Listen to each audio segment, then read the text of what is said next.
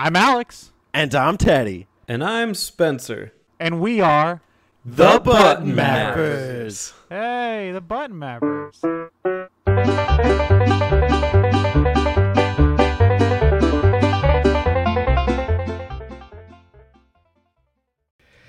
Ladies and gentlemen, my name is Theodore of Time, and with me today I have Spencer of Time. Woo! Bruno of Time. Yeah. Oh. And Christopher of Time. Hey, what's up, everyone? Nobody said, hey, listen. And I want to know why. No one wants to be Navi. Wait, We're going to get enough of that during the map out. But before we map it out, I want to ask you guys just a real quick question. What time is it? Ocarina Time. Sorry, I didn't quite hear that. Ocarina Time. Ocarina of Time. Ocarina of Time. Guys, say it like you mean it. What time is it? Ocarina of Time. Ocarina of Time.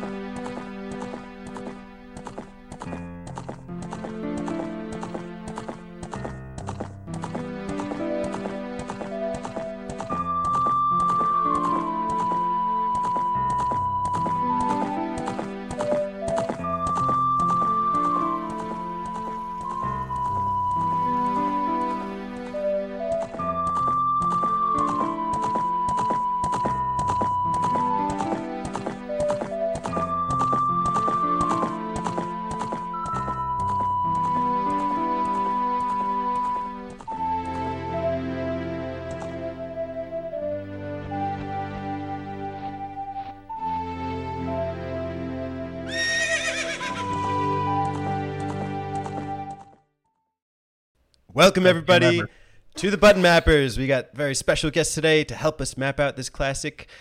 Chris from BioPhoenix.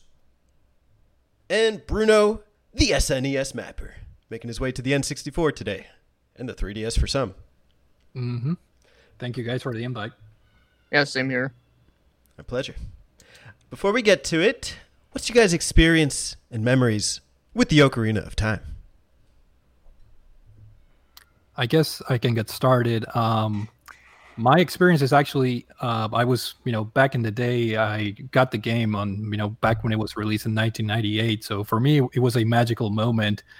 Coming from, playing a Link to the Past on the Super Nintendo and this being the first 3D Zelda game, the hype for this game was out of this world. And for me, that's a testament that this is one of the only games that was able to match the insane hype that people had back in the day, because people were just dreaming about this crazy 3D Zelda game, and I think it met all the expectations, and hence why this game is I think one of the highest scores, if not the highest scored game of all time, with good reason. All right, cool. Chris? As for me, I remember I rented the game many years ago. I think it was back in like 2000. Yeah, I didn't get an N64 until that year. Actually, no, I rented it in 2001 because I got my N64 on Christmas that year. But yeah, I rented it. I played it once, and I really liked it. But I never actually owned it. It wasn't until I got a GameCube where I got that collector's disc that had Ocarina of Time, Majora's Mask, and the first two on it, and that's how I mainly played it. I played through the entire thing, and yeah, I loved it. I thought it was great, even after playing it a little bit later than I originally wanted to. I still thought it was a really good time. All right, cool. Spencer? Yeah, I played it late as well. So, I'm an old man, but if I'm looking back at the timeline correctly, I played it in high school, which would mean that I played it around 2002, maybe 2000. Yeah, probably 2002-ish. I was very late to having an N64. I grew up, I didn't have very much. So I played it late, and I absolutely adored it. And from there, I beat it a couple more times. And I thought it was definitely the best game on the probably one of the best games in the N64, if not the best. All right, and as for How me, about you, Teddy? in Spencer's words on the Itch Network, I thought you'd never ask. So for me, like Bruno, I played it on launch, but this was the first game I ever owned alongside Pokemon Snap. And oh my gosh, I'd experienced Star Fox 64, and I saw some people playing Final Fantasy, but they wouldn't let me play it at like a Super Bowl party. It wasn't 7, it was like an earlier one. And so I was kind of nostalgic about those, but then when I owned Ocarina and I stayed up Christmas Day playing it, I was just hooked. I fell in love. I fell in love with video games. I played Pokemon Snap with my dad, so like that was nostalgic in and of its own right. But Ocarina of Time was like my game. It was my experience, and it was such a pivotal game. As Bruno said, this is a game that just made waves everywhere. It's considered one of like the first major 3D video games. Not the first. There were some on the Sega Saturn, but it was a huge endeavor. And I know Mario 64 was, in some regards considered like, that big 3D game, but the developers for this game, they had like a huge team of people working on it. I think there were 6 directors, and some of them we know, like Eiji Aonuma, I'm not sure. Shigeru Miyamoto is like the main guy running all of them. But one of their main goals was to really perfect this first real 3D adventure game. And to me, getting to experience what is often considered like a perfect game or a masterpiece, it was really a special thing, and it's kind of set my bar high as far as video games. So that's my experience. Yeah, I liked it too. Yeah, it was good. It's good. It was okay. It was all right. A lot of water temple, but it was good. So if you've never been to one of these before, listeners at home, what we do when we map out a game is we kind of walk through it start to finish, let you know our thoughts as we go, and hopefully stumble on some conclusions by the end. And if you'd like, feel free to leave your own map out in the comments or video response. Those are cool too. But with that being said, we're getting started. Ocarina of Time, where does it start? Spencer, would you do the honors? What do you want? Like a sound effect or how it actually starts? A little bit of both. I don't remember. It's something like that. And then you end up in Kokiri Forest, and you get to see Link inside of his house. And it's like a cool, like the camera is like flying in, because I think it's Navi, and it just like flies into the tree and into Link's got a house, and he's only like what, 8 or 10? He's got a penthouse. He's up Dude. there. Pulling tail up there. Isn't that like every child's dream is to live in a tree? A tree. Yeah. Yeah. Yeah. So, what's up with Link? This is the Kokiri Forest? What's up with Link? What's up with the Kokiri? What do you guys remember? What are your thoughts about that area and the people there? I think the first really interesting thing is you learn that he's the only boy, I guess, or child without a fairy. So I think the game starts off pretty well. Kind of like you're asking yourself, why is he like a special one, compared to the other ones? So, and then you get to talk to the other kids in the forest, and I thought it's a good environment because it's almost like a good training area. Getting the sword. It's a good tutorial area, very integrated and organic integrated tutorial area where you learn, how to jump, how to interact with the characters, the Z targeting system, which was a first time ever used, and is still used to these days. So very revolutionary, I guess, features that were displayed on that area of the game. I really like the actual Deku tree. Well, not the Deku tree, sorry. The Kokiri Forest, like the house that he's in, because it shows off the N64, which they didn't take advantage of as much in other games that I thought they should have. It has some really cool pre-rendered background stuff. Yeah, I like that. Yeah. Kind of remind me of like Final Fantasy 7 or 9, all the PlayStation Final Fantasies. It had that, but probably looked even better than those did. And for whatever reason, they didn't really take advantage of it much in this game or at all in other game. Yeah, the few areas where they use the pre-rendered backgrounds, I really enjoyed them. Especially in the Hyrule Castle town, which we're gonna get there eventually. Yeah. But me, Looks gorgeous. yeah, looks great. And me being a Resident Evil fan, obviously I admired that. Use of pre-rendered backgrounds. They did it pretty well, in my opinion.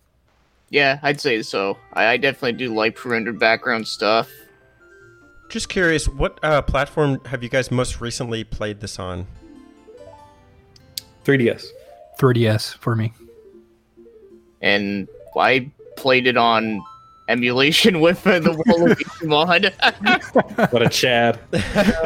Straight Waluigi guy. Which do you know which console version that's based off of? It's based off the N64. Yeah, I'm playing the N64 one. I just finished it.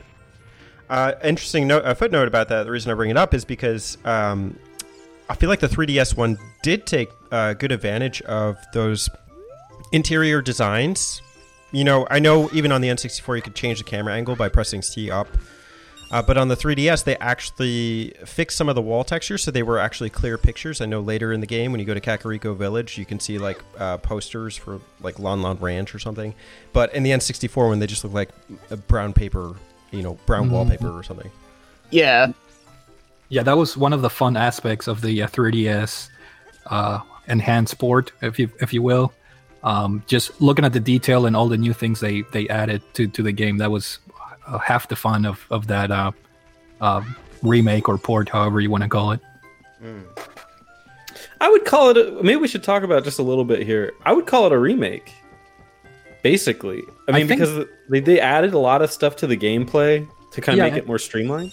And I think that's how they label it, back when it was released. And I agree, because it's really fun playing with Link and see his like updated 3D model. It runs so smooth, when you roll on the ground, the animations are great. So yeah, I don't think calling this a remake is, inappropriate or anything. Would you think that if somebody were to ask you like which version to play, I would recommend the 3DS version. I would not recommend going back to the 64 unless you really need a big screen. I would recommend the 3DS version all the way, just because of the updated graphics. That's one of my fears with this game. The younger generations, the upcoming gamers, being able to experience this game. I would probably recommend the 3DS version. Also, the additional you can touch to add certain items. Oh, immediately. That's a lifesaver. You don't necessarily think about it too much, but when you have to equip boots, then you start thinking about it all the time. Yeah, it made a certain temple way easier. Yeah. The Hyrule Castle temple. I really like the gyroscope for aiming. I don't know if it improves over the N64 analog stick per se, with certain items that we're going to get, but it's a cool novelty. And yeah. I mean, granted, you're holding it. If you might be holding a bulky 3DS, aiming it around, and it's like, this isn't genuine, but. Well, you can still move with the control stick. Yes, it's an option. I just happen to like the gyroscope. 2 items you need before you go anywhere, because this dickhead Mido is blocking your path. Fuck him. Fuck Mido. The sword and the shield. Bruno alluded to it earlier. The sword. Actually, Chris, maybe you can give us kind of a rundown of the items here. You're the resident item master for today's map out. Well, it's a sword, and you use it to cut people with. I mean, how much more do you want?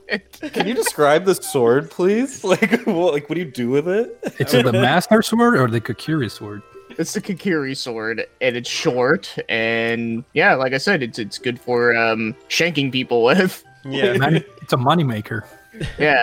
You cut the tall grass to get rupees, and you need 40 of them to buy the shield, which is made out of wood, so it's not very good. How many of you guys went in the back of the shop to get the 5 rupees? Oh, I didn't know that. I've done that more recently. Okay. Is it outside of the shop? Like you have to climb the... No, when you go inside the shop, there's like a little alley to the corner, and there's a blue rupee in the back. Another trick is like you hop over the platforms, and sometimes that gives you like 5 rupees. Yep. I know it can be a pain, like hunting down rupees for that shield. Yeah. I know if you go to like the back area towards the Lost Woods entrance, I think there's like a 5 or a blue rupee in there. But yeah, it's a little bit of a pain trying to collect 40 early in the game. So you get your sword and your shield. Mido says, "What?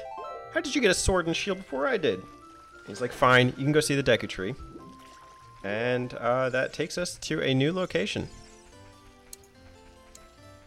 Where might that be? The Deku Tree. Wow, the Deku Tree. What do you guys... Okay, let me just describe the Deku Tree. He's kind of like your grandpa's face in a tree. Pretty much. My grandpa is not a tree. He's more of a bush. I don't think it's the Deku Bush. But with that being said, it's like kind of this elder. You know him as kind of like the grandfather to like the Kokiri children. You know, It's kind of weird. Yes, because he gives life to all the Kokiri childs or whatever. They can never leave the forest. But you hear that he's been plagued recently, and he requires Link to get the parasite out of him. Not to be confused. So basically, you're an Parasite. exterminator. Yeah. A regular Donkey Kong 3. Guys, talk to me about the Great Deku Tree. I think This- it's similarly to the Kokiri Forest area. It's another like good tutorial dungeon. It has all the elements that you find later in the game. You know, the basic puzzles. You know, where you have to use fire to ignite the torches, and I think it's a perfect tutorial area and a good preparation for the dungeons to come later in the game. Yeah, I think this is the perfect starting dungeon. Like, this might be the quintessential starting mission or something for any game ever. It's like you integrate it into the story. It's not really that puzzle laden, but it does tell you that each dungeon will follow a path that you have to kind of do this to get to this, etc. So it's not very hard, but it teaches you the ropes. And it's got a memorable, boss, and it just the location just feels natural. So I absolutely, this is just perfect for me. Also, Quiz it's not long. Yeah. Yeah, it's pretty short. I was gonna say quiz question. What is the code to get in the towards the boss battle? Bing, bing, bing. It's 231. Yes, sir. I'm banning myself from any further quiz questions. Did you know that? Well, okay. Before I get to did you know, you guys know how in like Mario 64, like if you got like the wing cap and Bob on Battlefield, you feel like you could just tear shit up. Yeah. Like this game with the Deku Tree, it's like vice versa. I feel like, and I was reading a little bit into it last night from some developers. One thing Eiji Aonuma says about one of the purposes of Zelda, and this came later, like in Wind Waker production, is that Zelda strives to achieve reality versus realism. And what he means by that is that, sometimes video games as a medium try to be realistic and portray things, in real life, like, crime or etc. That's realism. But with Zelda, they try to achieve reality, despite it being a fantasy, where everything you experience in the game feels real. When I play the Deku Tree, or when I get inside the Deku Tree and I'm scaling the walls, I feel like this is so real because there's this genuine threat of like me falling, or like when you're at the top of the Great Deku Tree and it's like you don't really know where to go. There's a giant cobweb in the middle, and then you kind of experiment, and then you try and fall, but you try and avoid the cobweb. The danger feels so real in the Great Deku Tree. Yeah, when I think of that, I'm thinking like Final Fantasy would be the counter to that, where it's like they have characters that jump into the air and have like sword fights while flying. Like this goes the complete opposite way. Like if you were there, this is what you would do. It's bound by like human physics in a way, Right? Yeah. but it still tinkers with this idea of being a fantastical world with these fantastic creatures, such as the Walchulas, the Deku Shrubs, Oh yeah. and Deku Babas. Mm-hmm. How do you guys like the monsters in this first dungeon? Creepy. I don't like spiders, so Oh, you're one of those? yeah. My boy JD has arachnophobia. So there's like most Zeldas he ended up not being able to finish just because they have spiders in them. Well, no, I'm not that scared of them, but I just don't like them. Well, fortunately for you, this game is littered with 99 golden Skulltulas. Yeah. Yes. Yeah.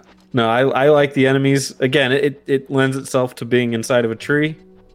You'd think there might be some insects in a rotting piece of wood. Yeah, I think it's cool.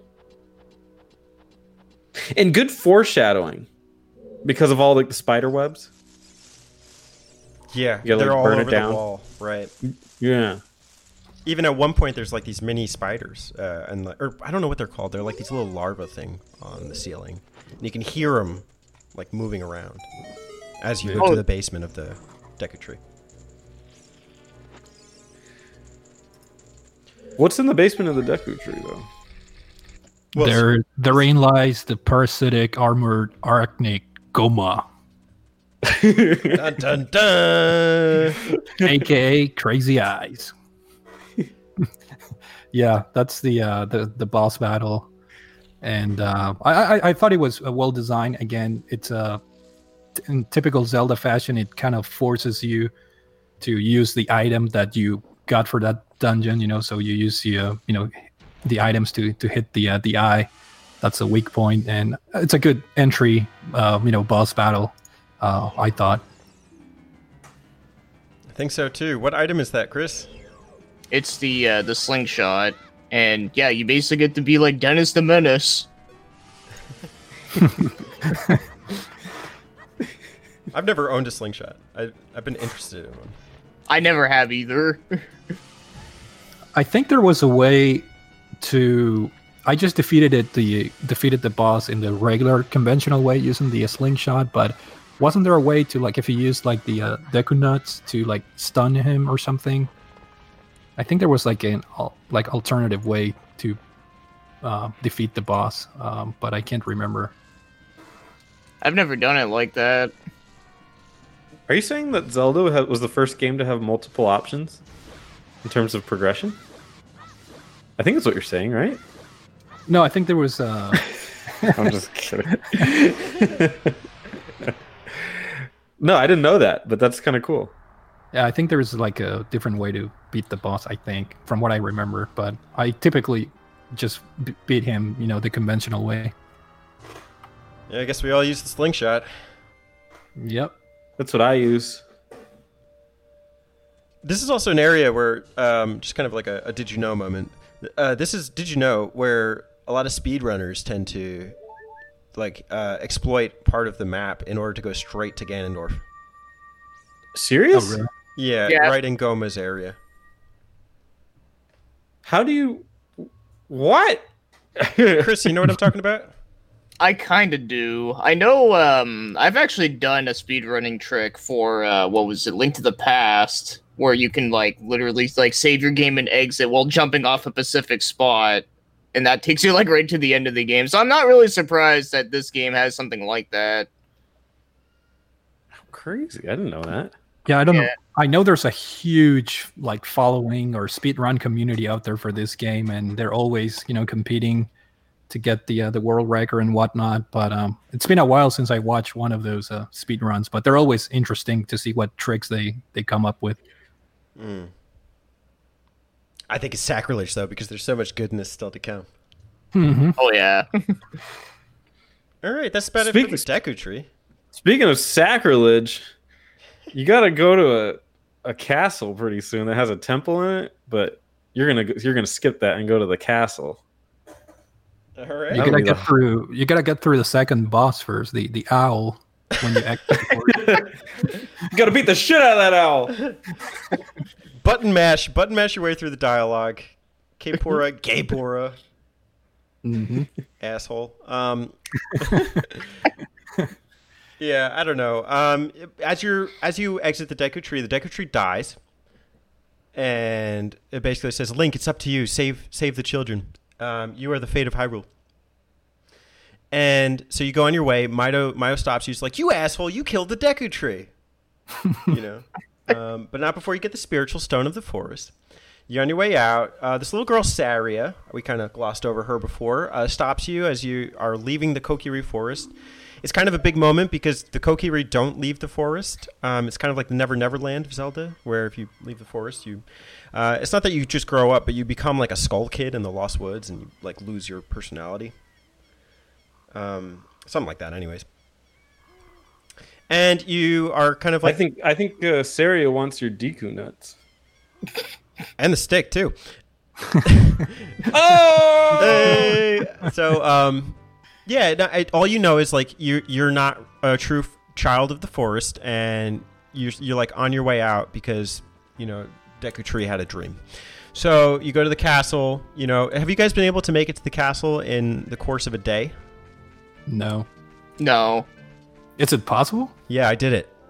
I didn't realize it, but I did it on my my recent playthrough. I thought you couldn't do it in a day cycle. As you leave, this is the first time you realize that like the sun sets and you go into the night mode. What did you do to get there fast? I don't know. I like followed the path and then I made a cut, but it literally I made it just before the sun was setting. So it didn't even go into night as the bridge was falling up. Mm-hmm. Interesting. Wait, what was the bridge doing? So at nighttime. No, you said falling up. That's an Alex thing. In the spirit of is Alex. this? Yeah. It wasn't intentional. Maybe I just missed him or something. Sorry. Yeah, I don't know. I'm getting nostalgic or something. Hyrule Castle. Guys, talk to me about Hyrule. Well, that's... When I played the game for the first time, that was such a great area to explore because you see a lot of colorfulness and a lot of people, and you get to interact with all the villagers, and just a really fun place to explore. Talk to the merchants and the pre-rendered backgrounds that we were talking earlier. They shine pretty well in that area. So Great. yeah, it's just a fun area to spend time in there, in my opinion. Yeah, a lot of the characters in that section have a lot of personality to them. I would say I felt... Okay, and I don't mean this is truly a negative, but I did feel like it's a little bit disjointed. Like the Hyrule area versus kind of the rest of the game. It feels very different. You mean the town area? Yeah. Okay. It's like it's kind of a roundabout, and you can go to little pockets in the side. A lot of those doors don't open. Yeah, I don't know what's up with that. Like, why? That was weird. But it's just kind of like I don't hate it. Like, I like it, but it's not like the rest of the game. It almost seems like a different team built it or something. Like you said, there's a bunch of different groups here. Maybe one group was like, just build the main town. They're like, I don't know what the rest of the games looks like, but we're gonna do it like this. Yeah, Miyamoto said this game was a huge learning experience for him, as far as managing multiple, like a big team, like multiple teams. Because I almost wonder what it would have been like if you could have gotten the behind the over third person view. Yeah. Wonder what it would have looked like. I wonder if there's like they like debug the game and you can do that now, is like run through it in that mode. Have you guys ever seen the very early beta of the when it was going to be on the 64DD? I saw the pictures with the metallic looking figure that it almost looks like a polygon fighter from Smash Bros. And Link looks like the old school like animated version. Okay, yeah, no, I saw that too, but no, this was been known for quite a long time. But yeah, when they were making Ocarina of Time on the 64DD, the towns actually looked like 3D towns, like kind of like in the other place we'll get to. But yeah, I thought it was kind of interesting if you guys have seen that. No, I haven't seen that. I'll have to check that out. Yeah, I always thought it was pretty interesting. They also said it was supposed to add in like different stuff that never was in the game. Like apparently, like if you walked like in like footprints and you turn off the game and turn it back on, you'd actually still see them.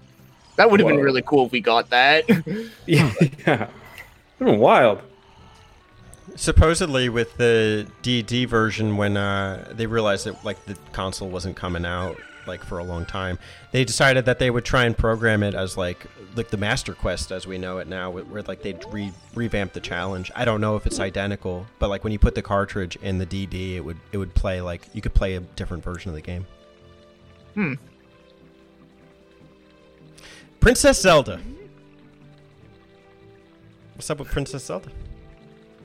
Speaking of good-looking towns, let's talk about Princess Zelda. She's got 100 royal bodyguards that'll throw you out the gates. You gotta use your MGS skills. Yeah, sneaking. And raising cuckoos. I would not have minded more of these kinds of mission stuff.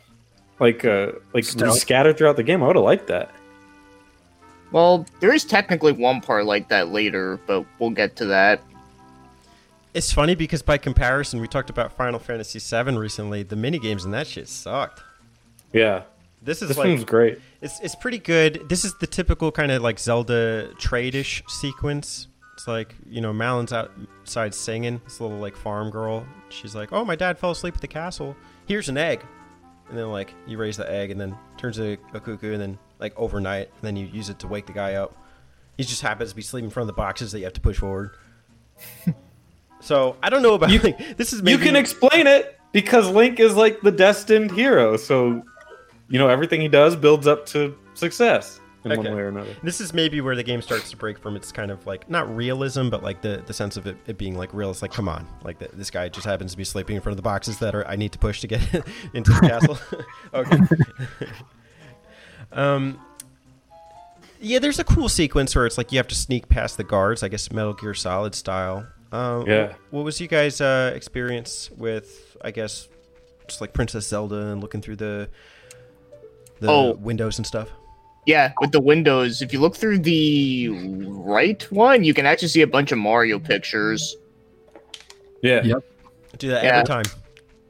I'm always like, maybe I'll see another portrait of Yoshi or something. I don't know.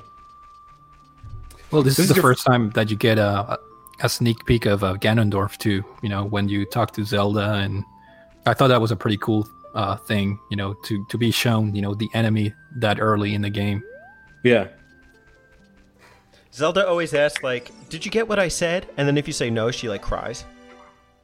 Yeah, that's one thing that throughout the game it cracks me up because, you know, the game gives you like options, but there's no way to get out of them. Like you always have to choose the one option that will keep progressing.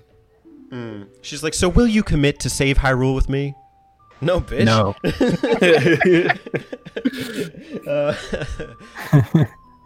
Where? No, I don't know. Okay, that's enough at Hyrule. What's up? Speaking of towns that are in 3D, let's talk about Kakariko Village. Kakariko. They got a spider problem. In the graveyard. I like this village. This is like classic Zelda village. I like the theme music. I like all the different stuff. Later, when you come here in the game, it's like, you know, they've imported everything from Hyrule Castle here. Did you play A Link to the Past? Yes. They also had a Kakariko Village, and it was similar. I guess they kind of retained the feel of it. Yeah, it has the same soundtrack. music. Yep, same soundtrack. Yeah. Very cool. Doesn't have a cool windmill, though. Or well. It's got a well. I lied. There. It's got a well, you damn liar. Okay, so there's a guy on a roof. Oh no, is that later? That's later. Anyways, there's a mountain. Has a very scary name. It's Mountain of Death. And it's kind of natural. Like, that's where you got to go. There's a royal guard blocking the way. You show him Princess Zelda's letter. He's like, go get my son a mask. And You gotta get move him away. Is there a story about this mask? Because obviously everyone knows it looks just like Jigglypuff. So, is there like a story here, or do we know what's going on? The first mask? Yeah. That's a Keaton mask, right? Yeah. It's actually I think based I on Michael Keaton. Yeah. Yes. Oh, that's who it looks like. Yeah, after all these That years. Pokemon.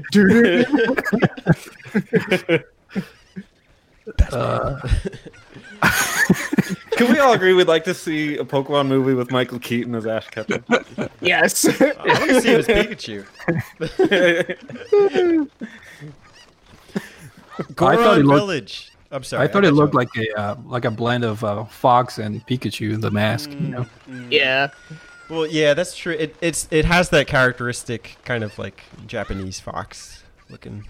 Is that what it's supposed to be? I guess because I'm not in tune with that. I didn't. It just looked like Pikachu to me. Yeah, there's a fox mask in Japan. I forget the actual name of it, but it's like white and has like the red. I think it's it's based after Okami. I think Okami was based after that or something. I don't remember. Really cool graveyard here too, which I'm sure we'll talk about later. But it's big. I wonder why. Rest in peace to the Sheikah. That graveyard is bigger than the town. Like, what's going on there? Too many people died. Back in the Kakariko Wars. Who would have thought people would be dying when they live under Death Mountain? Maybe you'd move. That's like everybody in like the West Coast. Like, just people keep dying with the hurricane. They just move, guys. By the way, I have allergies to chickens. So I'm You do? raising these chickens on this chicken farm. I lost my cuckoos. Please help me get my cuckoos. What was it? 6 of them? 7? It's a crazy number of cuckoos. Do you have to collect them all? I don't remember. If you want the bottle. Yeah. I should have collected them all. I needed think a that- bottle. Yeah. That might be the first chance to get the bottle, or maybe if you go to the ranch. I don't know. All I know is I beat this game with one bottle and it sucked. No. Gotta get them bottles for the fairies, man. And the blue fire. And the blue fire. Yep. You're gonna need that. But yeah, I think the graveyard, it's a pretty cool area. You can, I think, get the Hylian shield in advance for free if you know where to look for. Oh, okay. I had to pay for it like a sucker. Yeah, one of the graveyards, if you pull the graveyard, there's a hidden area to get the Hylian shield. It's okay, because if you follow our 10-step strategy, you will emerge a rich Hylian child. And be able to spend rupees at your pleasure. Moving on. Goron Village. What's up with the Gorons? They love eating rocks, but they can't. What happened to all the rocks? Did they eat them all? Is this the first ever showing of Gorons, or were they technically in other games just look differently? Pretty sure it's the first time they showed them. Yeah, I can't think of any of the other ones. Only in later Game Boy Color games, like in the Oracle games, but those came after. Right. Okay. If there's something in the NES ones that I don't know, please correct me in the comments. But Because I was thinking this was the first, and then I remember that NES had like a bunch of enemies in it, and then maybe they were like called Goron. I just didn't know that. And they're like, because they were mountain characters. I don't know what they were though. But how could you go wrong? This game sucked. I don't care. All right, let's. What about them Gorons? I love them Gorons.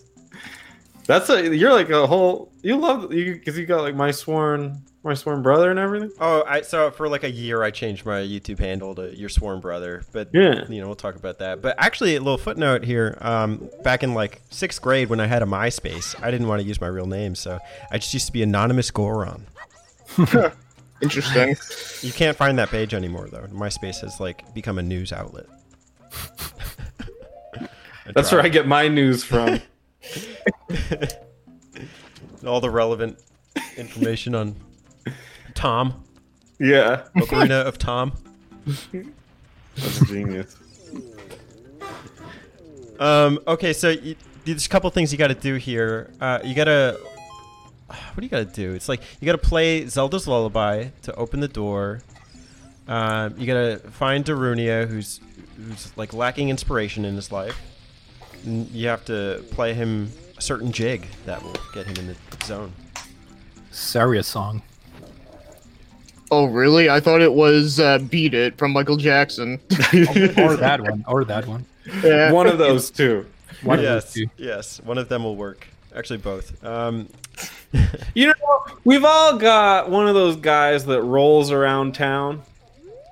You know, he just like rolls around the streets, running into people. And you're just like, you know, we got one here too. That's I hate that fucker.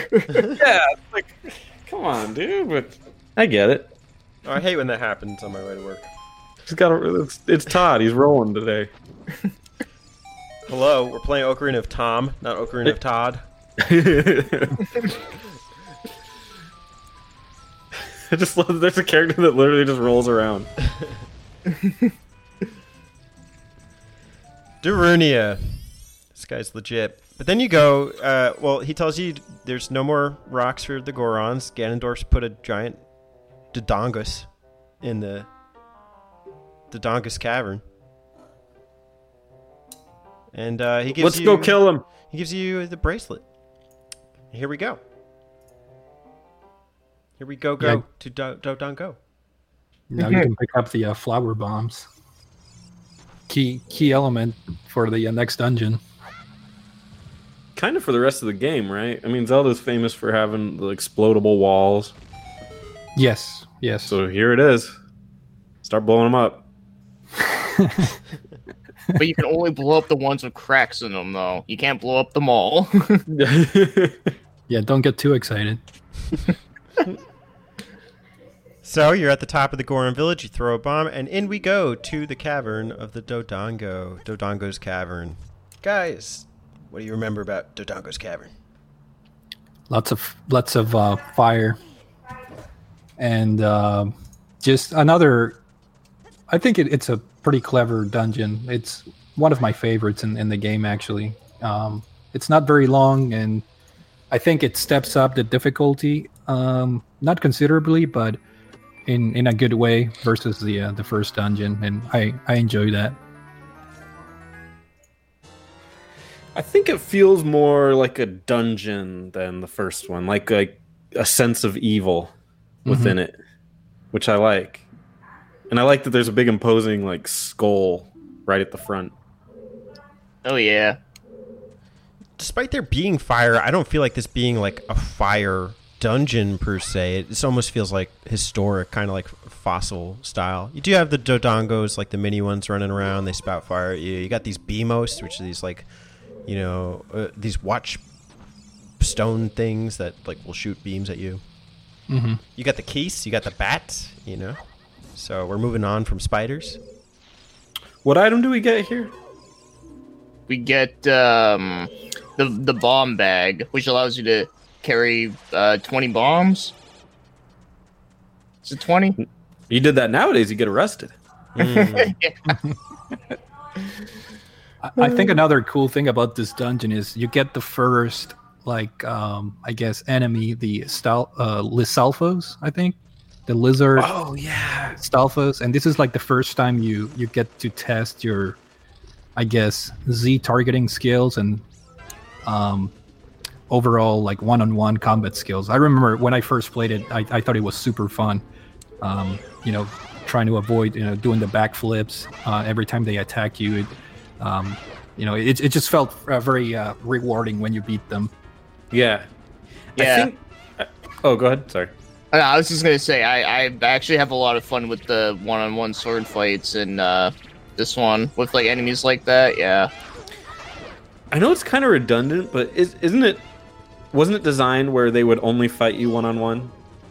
Yes, Like and they only take 3 hits each, and then they just jump back. So any more you try and do to that, it just kind of like bounces off of them.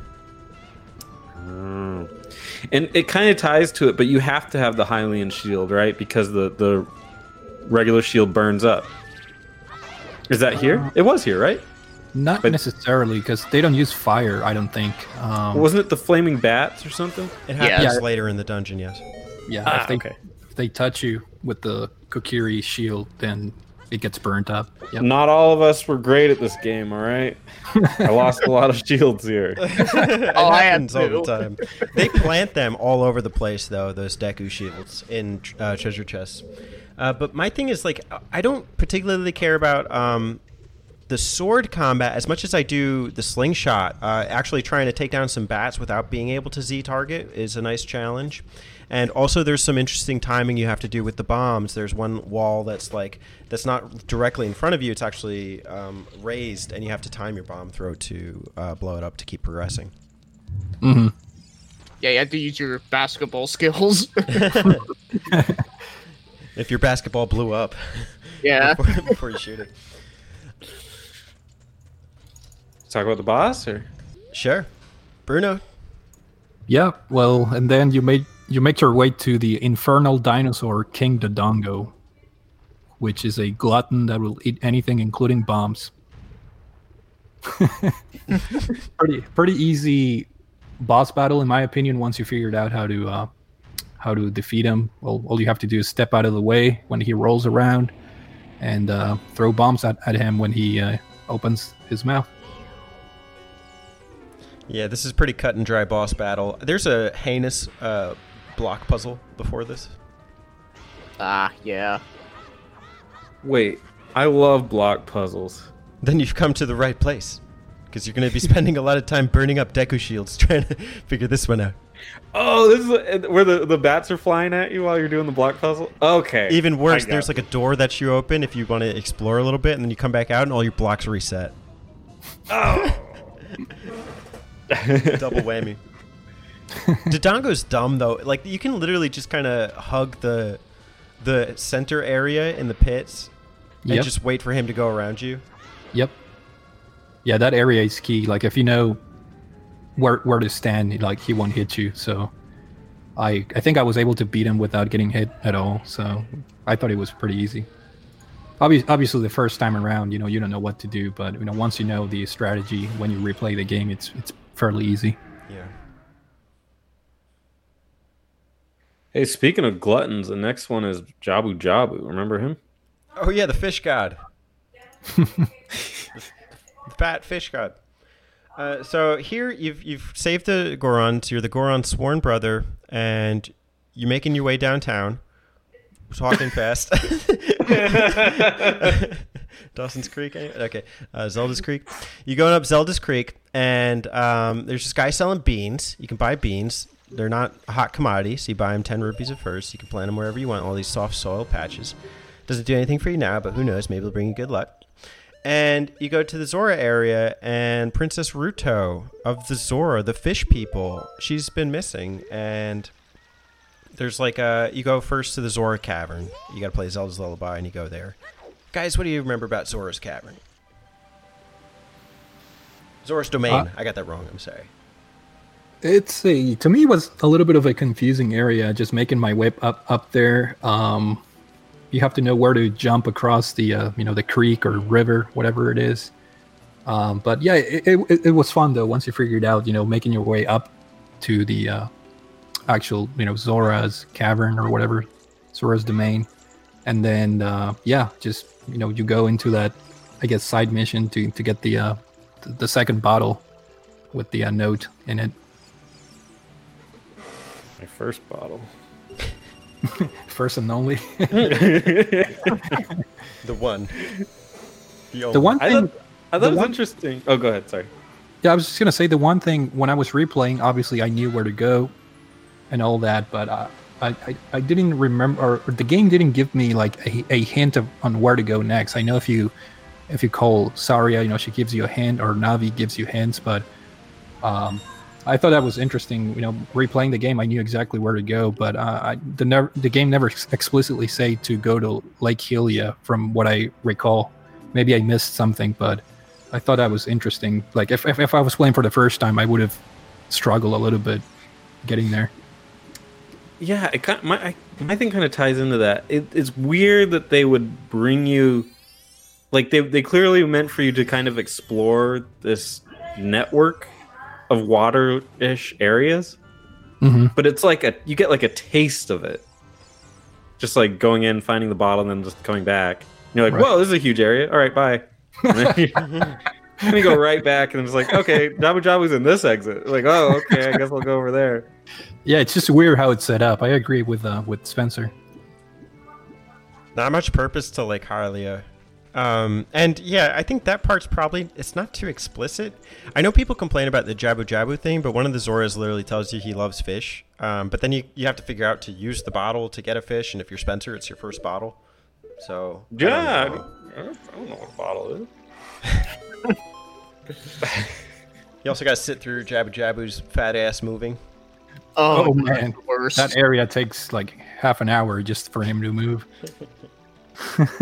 This is before they invented cutscene skipping. Oh, you're not allowed to cut your way through this one. But I would be interested to see if I could do it again, if I could get through it without a walkthrough. But I guess in another life. In the meantime, there's Jabu Jabu, and you give. I do want to say really quick before we go into that. Sure. We've had the Gorons and the, what are the fish people called again? Zoras. The Zoras. But we technically had Zoras in Link to the Past. I think there was like a King Zora and like a waterfall. And I don't remember if there were Zoras in the original. I feel like technically there was like a water thing. Again, I don't know if they're called Zoras back then. But like those two have just kind of lived on throughout the entire series. Zoras and Gorons. And I don't know if they've really created another like race that has lived on like that. But like even in the, I feel like even in current the ones, they're there. Deku Scrubs aren't necessarily your allies past Majara's Mask. I don't know about Twilight Princess, but I don't really see them in Skyward Sword. But I think that you see like these Deku-like things in Breath of the Wild. Okay. And then another race that we'll come into later, but I'll say more about that. But yeah, I think Ocarina of Time really kicked off quote unquote Zelda lore. And I have the Historia, and it maps out like the timelines of these, how they all relate. And I don't know, I'm not convinced that they had a plan that they did all connect. But if any of them connect, it's because of Ocarina of Time. Yeah, I think you're right on that. I also have that huge book, and you can obviously tell that like when they were making these games, it wasn't about the story. They just wanted to just make games. Yeah. And it wasn't until later that like the fans like were kind of wanting to be like, oh, there needs to be a timeline, and then yeah. I think you can say that especially about the first few. Just from what I was reading, those first games were primarily based around either like exploration, like testing, like testing walls to see if they blow up or something, and your combat skills, because like the NES was freaking brutal. But it's later that like when they brought new team members on that they tried to build in these unique text-based story elements. I don't even think Link to the Past had that many. No, it didn't. I don't know. I'm cool with the stories being more by themselves. I don't really even pay attention to the fact that they're connected because it's not really that interesting. Who even does that for like Final Fantasy? I don't know anyone that's tried to connect those storylines. Oh no, yeah, they're totally. Well, I guess. I mean, obviously, I think that there's like Sid and there's some connective tissue, but yeah, it's definitely. I think they're definitely considered separate. Even Dragon Quest, we kind of just we understand that like there's a Zenithian trilogy, but the other games are isolated from each other. Yeah, no, 1 through 3, they're connected. It's Dragon Warrior, thank you. Sorry. I'm a Dragon Quest fan. Guys, can we go into Jabu Jabu's belly? Let's hop in. Feed that fish. Yes. Get sucked into the belly of the beast. Jabu Jabu. Yeah, it's my least favorite dungeon in the game for me personally. I don't know. I don't like the setting and the whole navigation through the through the dungeon. I just never really liked it. And the fact that you have to carry Princess Ruto everywhere. It's a little bit of a pain. Oh, yeah. Yeah, no, I agree with you on that. I'm also not crazy about this dungeon. I mean, I do kind of like the setting because it's kind of different and kind of grotesque. But yeah, like it's a very tedious dungeon. And, of course, if you make like one mistake where you accidentally drop Ruto somewhere, she'll like incinerate and then like get respawn back to where she was. You have to do everything all over again. And she's got an attitude. You're trying to help her, and she's like, "Come on, man, don't be a bitch." Dude, everybody at some point cussed out Princess Ruto while they're playing this game, right? Come on. Then she wants to marry you. You're her betrothed. You've been married to a fish. That's like warning signs right there on that Princess Ruto. Like she may look hot, but like she's trouble. You can totally tell she's a trifle. This is one of the... Okay, so while I'm not crazy about the dungeon, and I hate the put her on a switch, and then like you go in a room, and then you go out of the room, and she's gone. Like, I don't... what is that? Yeah. This is the first example of the game trying to plot like some thematic element in a temple or a dungeon, per se. So while I don't like the dungeon, per se... I like the concept of having Ruto.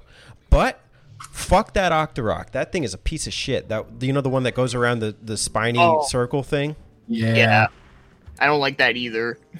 Yeah, you have to be at the right distance to hit him with the dungeon item. Which is? A boomerang. You get to go Australian on this one.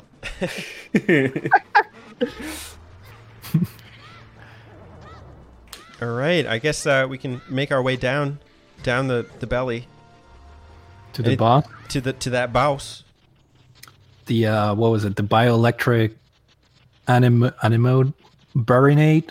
I think that's how you pronounce that, barinate. Yeah, another. I think it was a little bit of an annoying battle for me. I remember struggling this back in the day. Obviously, once you figured out how to beat any boss in this game, it's they're on the easier side. But yeah, I thought it was an interesting boss. With the spinning amoeba or whatever. Not my favorite boss in terms of how it looks or anything. But I don't like the dungeon nor the boss in this part of the game. Spam that boomerang. Pretty much. I agree. It's definitely it's a cool idea. Everything about it is cool, but playing it is such a slog. I'm not into this dungeon. All right, that's the child years. And you get the 3 spiritual stones. You go to the Temple of Time. Oh, you gotta get married to her too. We can deal with that at a later time. And you beat the game. Well, I would say, hey, Game but over. I'm trying to date Princess Zelda. She's hot. So the marriage commences. You get married to Princess Ruto, and the game over screen occurs. That's not what happens. So No. you get the 3 spiritual stones, and you're heading back to the castle. Before you get to the castle, a major event sequence occurs. Can anyone give me a dramatic renditioning of what happens before Your you go dreams back? come true.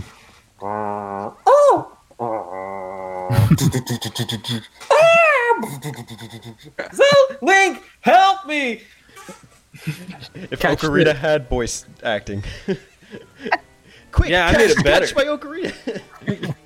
Hey, Link, catch this ocarina and use it for the rest of the game. Okay, that's what happened.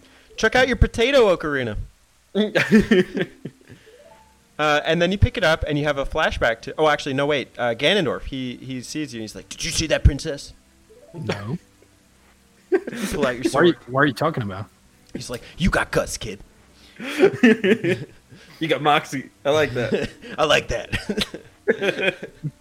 And he's like... And then you get ready to attack. And he's like, you sure you want to mess with this? Alright. Hits you with a thunderbolt. And then he's on his way. And then you wake up. She must be a good softball player because she throws that ocarina like really far, man. On horseback. Yeah. Yeah, impressive. Full name is Zelda Favre. If there was going to be a spin-off, it should be Zelda softball pitches. Yeah, minigame. They do have baseball in that Link Between Worlds. Anyways, pick up the ocarina, have the flashback, learn the Song of Time, go to the temple, bring out the spiritual stones, and then, even though Ganondorf ran away, he follows you in, but you don't know that until you see a magic item. Chris, what's the magic item in the Temple of Time? It is the Master Sword.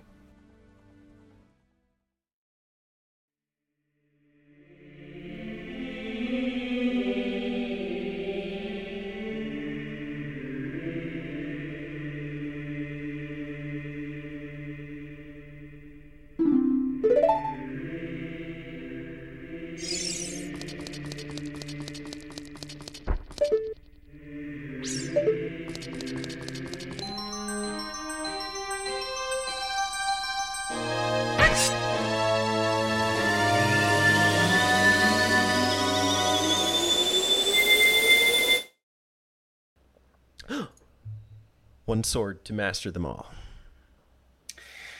Did this game come out before or after Metal Gear Solid? Came out after, right? The same year. But this game was being worked on for like 3 or 4 years or something. Oh, don't give me that crap. Before the N64 they were watching even happened. They were watching Kojima. Yeah, they're probably looking at each other's work, being like, "Oh, I'm going to take this idea. Oh, I'm going to take that idea." What happens in Metal Gear Solid that's so reminiscent? You gotta, spoiler alert. I'll turn off my headphones. You gotta set up these card keys to turn off the metal. And this has been forever, so if I'm wrong on this, but it's something like this to turn off the Metal Gear machine. But turns out it turns it on. Okay, You've been hoodwinked. Yeah. Okay. All right, you get the sword. Game over. Game over. Not yet. Okay, you get the sword, and then you go 7 years in the future, and Ganondorf has sent Hyrule to shit. Yeah, that's. I remember when I played it for the first time, and you step out of the Temple of Time, and you see all the destruction and the darkness. I remember being so upset because that first. Not half of the game, but that first part of the game, you explore Hyrule and you have all these beautiful areas, colorful, full of life, full of people, and then you step out of the 7 years later and everything just has gone to shit pretty much. And I remember just being upset and just pumping me up to man, I gotta defeat this guy, man. He's gotta pay for what he's done. But I thought that was interesting, just a very eerie and sad, atmosphere when you step out of the Temple of Time. Very, very shocking for me. Yeah, I remember for me, it was very, it was pretty surreal, like, just seeing, like, everything that you knew just changed, like that. And then, of course, the zombies outside. You'll never forget that.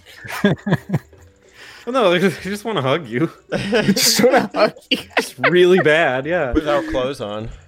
Yeah, really, really bad. Yeah. I mean, I don't know about you guys, but I'm not into necrophilia. What do you think about it, Teddy? I don't.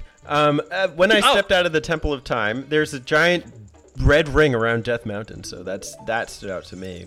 But like Bruno and Chris were saying, these people in Hyrule in the beginning of the game are so jolly, and you can think about the music, dun, dun, dun, dun, dun, dun, dun, dun, dun, and everyone's so charismatic. They have like very distinct faces, and then you come out and everyone's just like this gross muddy zombie, and then they're groaning. You can hear the groans in Hyrule Castle or the Hyrule Courtyard, and it is really shocking. There's even like a guard in one of the rooms who's now become like this raggedy old man who collects Poes. I actually like that room for some reason. I don't know why. I can't explain it, but I just like it. I like in the beginning of the game when there's a bunch of pots and a bunch of rupees, but yeah, free money. How many like people have made like videos and memes about that room of you just smashing pots over and over again? Oh I think yeah. I've seen it everywhere. I've seen that before. Yeah. Actually, you know what it is? Now that I think about it, you know what it is? What I like about that room is that it kind of feels like a safe room that you would see in like a survival horror. Because like it's like, you know, there's like no bad guys in there. Other than that, you get some weirdo. But you know,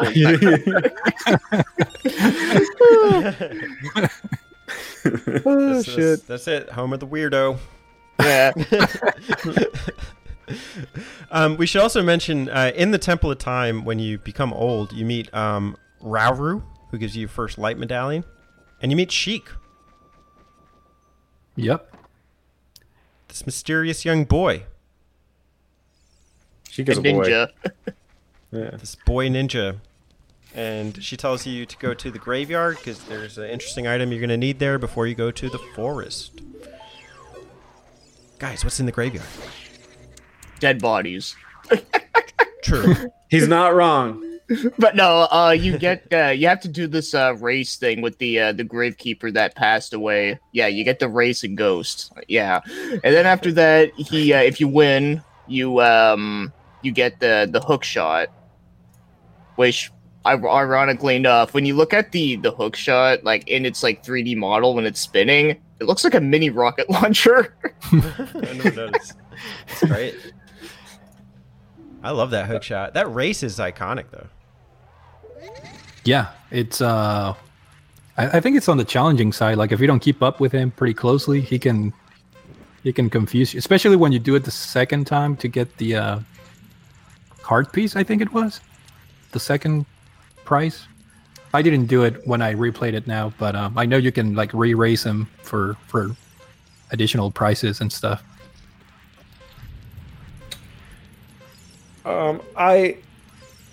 I love the hook shot. It's always my favorite item in any Zelda game. I think it's awesome. Yeah, I like it too. I always Great. test it on like every surface. Like, can I hook shot to this? And there's a bunch of things you can hook shot to in this game. Yes, comes with a laser pointer. So you can bug people. Works at approximately 50-meter distance. All right, cool. So now with the hook shot, you can go to the Forest Temple. Guys, dramatically take me to the Forest Temple. Better remember how to get there first through the Lost Woods. Oh yeah, the Lost Woods. This is a callback to the NES game. Is it? Mm-hmm. It had a Lost Woods. You get lost in there. I never imagined. I lost my woods. That's what happened. Yeah. In the NES game, you could go up or something, and you just end up in the same spot, right? Spot, yeah. So you have to know how to navigate it, and this is kind of has a similar thing, but with music, which is cool. Link's Awakening does that too. Dude, and another time. Okay, yeah. But then the maze, I thought it was another interesting area, because you get to see new enemies, those giant, whatever they're called. I thought it was interesting, and you get to fight the wolves too, I think. Yeah. You actually can't target onto those giant like dog guardians. I don't even know what to call them. Previously, when you were a kid and you go through this area, it's like Deku shrubs, but here it's like these giant, two-legged dog things with buff arms. I think, if I'm not mistaken, I think those are actually like really old enemies. I think they're even in Zelda 2 and the first one, if I'm not mistaken. Oh, I know what you're talking about. Yeah, they have like the spears in the first Zelda, and then in Zelda 2, and when it's side-scrolling, they also have spears too, and they're red. Red and orange. Good to know. I'm pretty sure it's the same enemy, I'm sure. They are pretty intimidating because if you get in their vantage and they see you, they come charging at you with a spear. Fortunately, it is like a one-hit kill if you hit them with the hook shot. You can try and sneak up on them with a sword.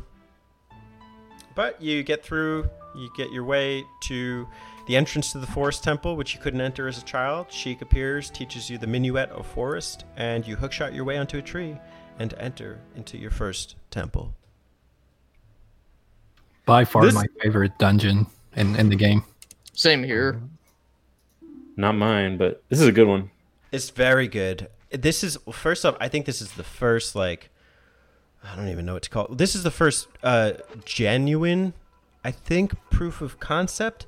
You know, you come in here and then there's spirits of the temple, the Poe sisters. I can't remember all their names, but, you know, like in the game, you've met these kind of like ghosts, you know, that are called Poes, and they've been generic unless you've gone to the graveyard and you've learned, you know, the song, the Daylight song, whatever, the Sun song.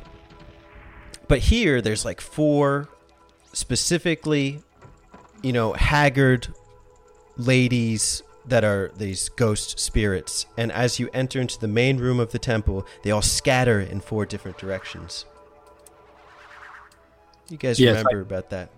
I thought it was a really interesting concept, you know, the fact that you have to slowly hunt them down throughout the temple, and all the while, you know, solving the puzzles. I just loved the concept and the puzzles and the temple, the setting, the atmosphere. And the music too. It's kind of like an creepy, like eerie music that just suits the dungeon very, very well. And the concept of the Poe sisters or whatever, I thought it was great. Yeah, no, I love the music too. It's actually my favorite temple theme in the entire game, honestly. And the thing I like is that it's like kind of foresty, which makes sense, but it also has like. It almost feels like almost like a haunted house at times. Mm-hmm. Yeah. With like all the different contraptions that it has, like the twisty hallway. Oh yeah, that's a classic. Yeah, that's awesome.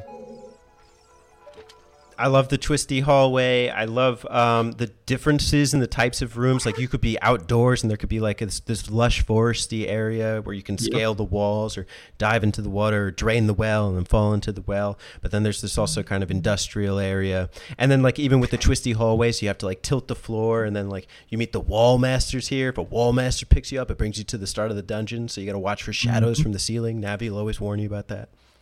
Yep. Just an overall great dungeon. My favorite. Definitely one of the best. The Poe sisters are very unique because there's like 4 very distinct battles with them. Before you even get to them, you have to fight this mini boss of these like 3 Stalfos. Originally, it's like 1 comes down, the center of the floor is missing, and then 2 come down when the floor comes down. And I'm not sure if you have to time it so that they both die within a certain time range. Otherwise, like the other respawns. But these are like the Lizalfos battles. Kind of like times 2, I'd say. They are much better at deflecting your blows and also dealing a massive amount of damage. Yes. Yeah, if you're not prepared, you're going to get your ass handed. This was tricky for me when I was doing a 3-heart run of this game. Oh my gosh. But, you get an awesome item. What's that item, Chris? Yo, you get the bow and arrow. That's a classic. Slingshot Plus. Yeah, because apparently Link's hands are too big to use a slingshot. Yeah, you can't use it. Or the boomerang. I didn't know you could be too old for that stuff. It's like, this is a kid's toy. You can't use the chicken anymore either.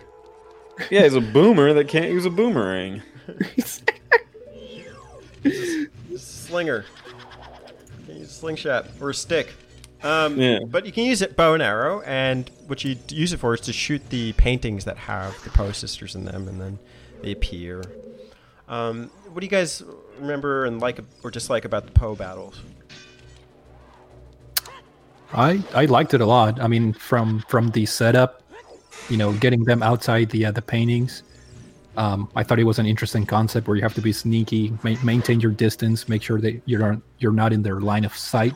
I thought it was pretty interesting way to get them out. And then, you know, the first fight is pretty simple. You know, once they come out of the painting, and then obviously once you get all 4 of them out, or 4 of them, you get to fight them in the main hallway of the temple. But a pretty interesting battle. You know, you have to.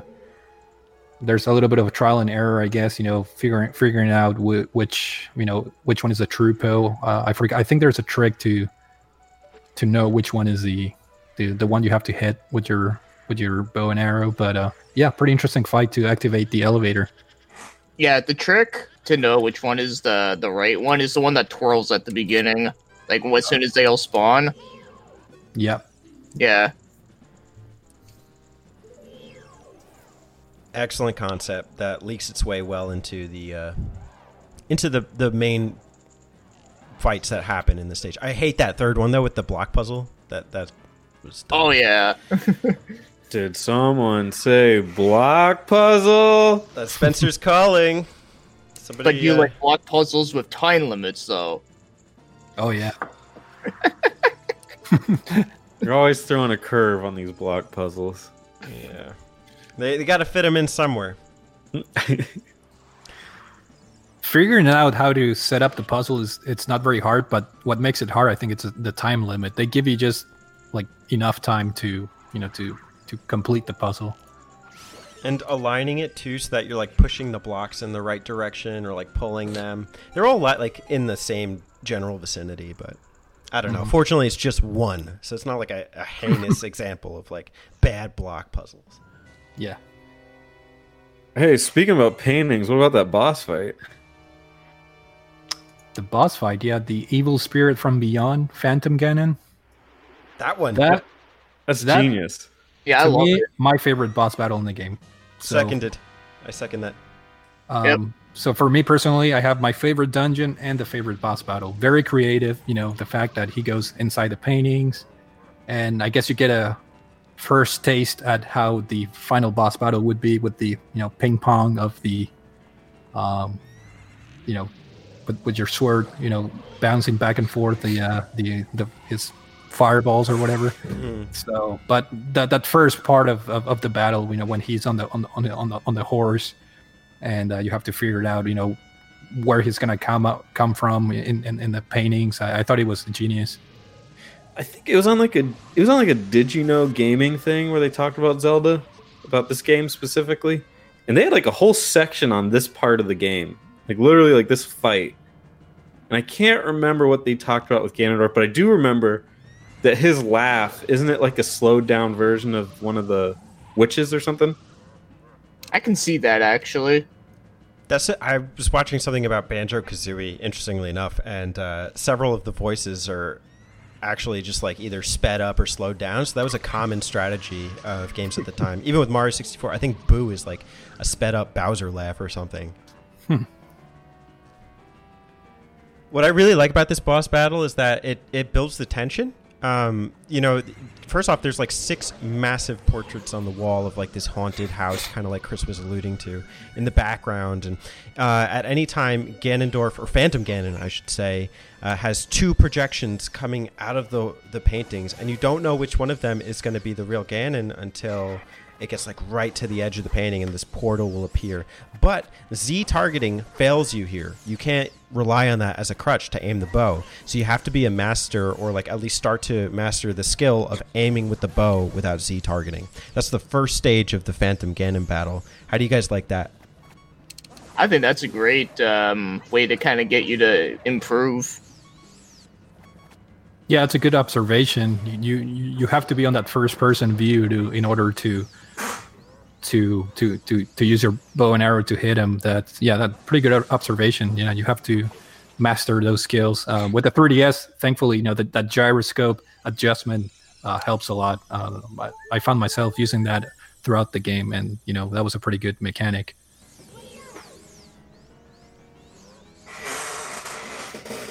Yeah, I don't know. You guys said it all. I liked it. After that, he comes out of the painting and starts attacking you head on, and he starts hovering and he throws those fireballs or whatever, and that's where it gets tricky too. You can use the Z targeting, but your timing has to be so precise with this kind of like volley back and forth of the the little magic projection. How do you guys usually handle that one? Yeah, it's tricky because the timing varies after each hit. The fireball becomes faster and faster, so you have to have a pretty good sense of the range of your sword attack. And it's pretty challenging, especially when you're playing it for the first time. Getting used to that change of pace in the back and forth, ping pong or volleyball battle that you're having. So I thought it was pretty challenging at first, but pretty epic battle.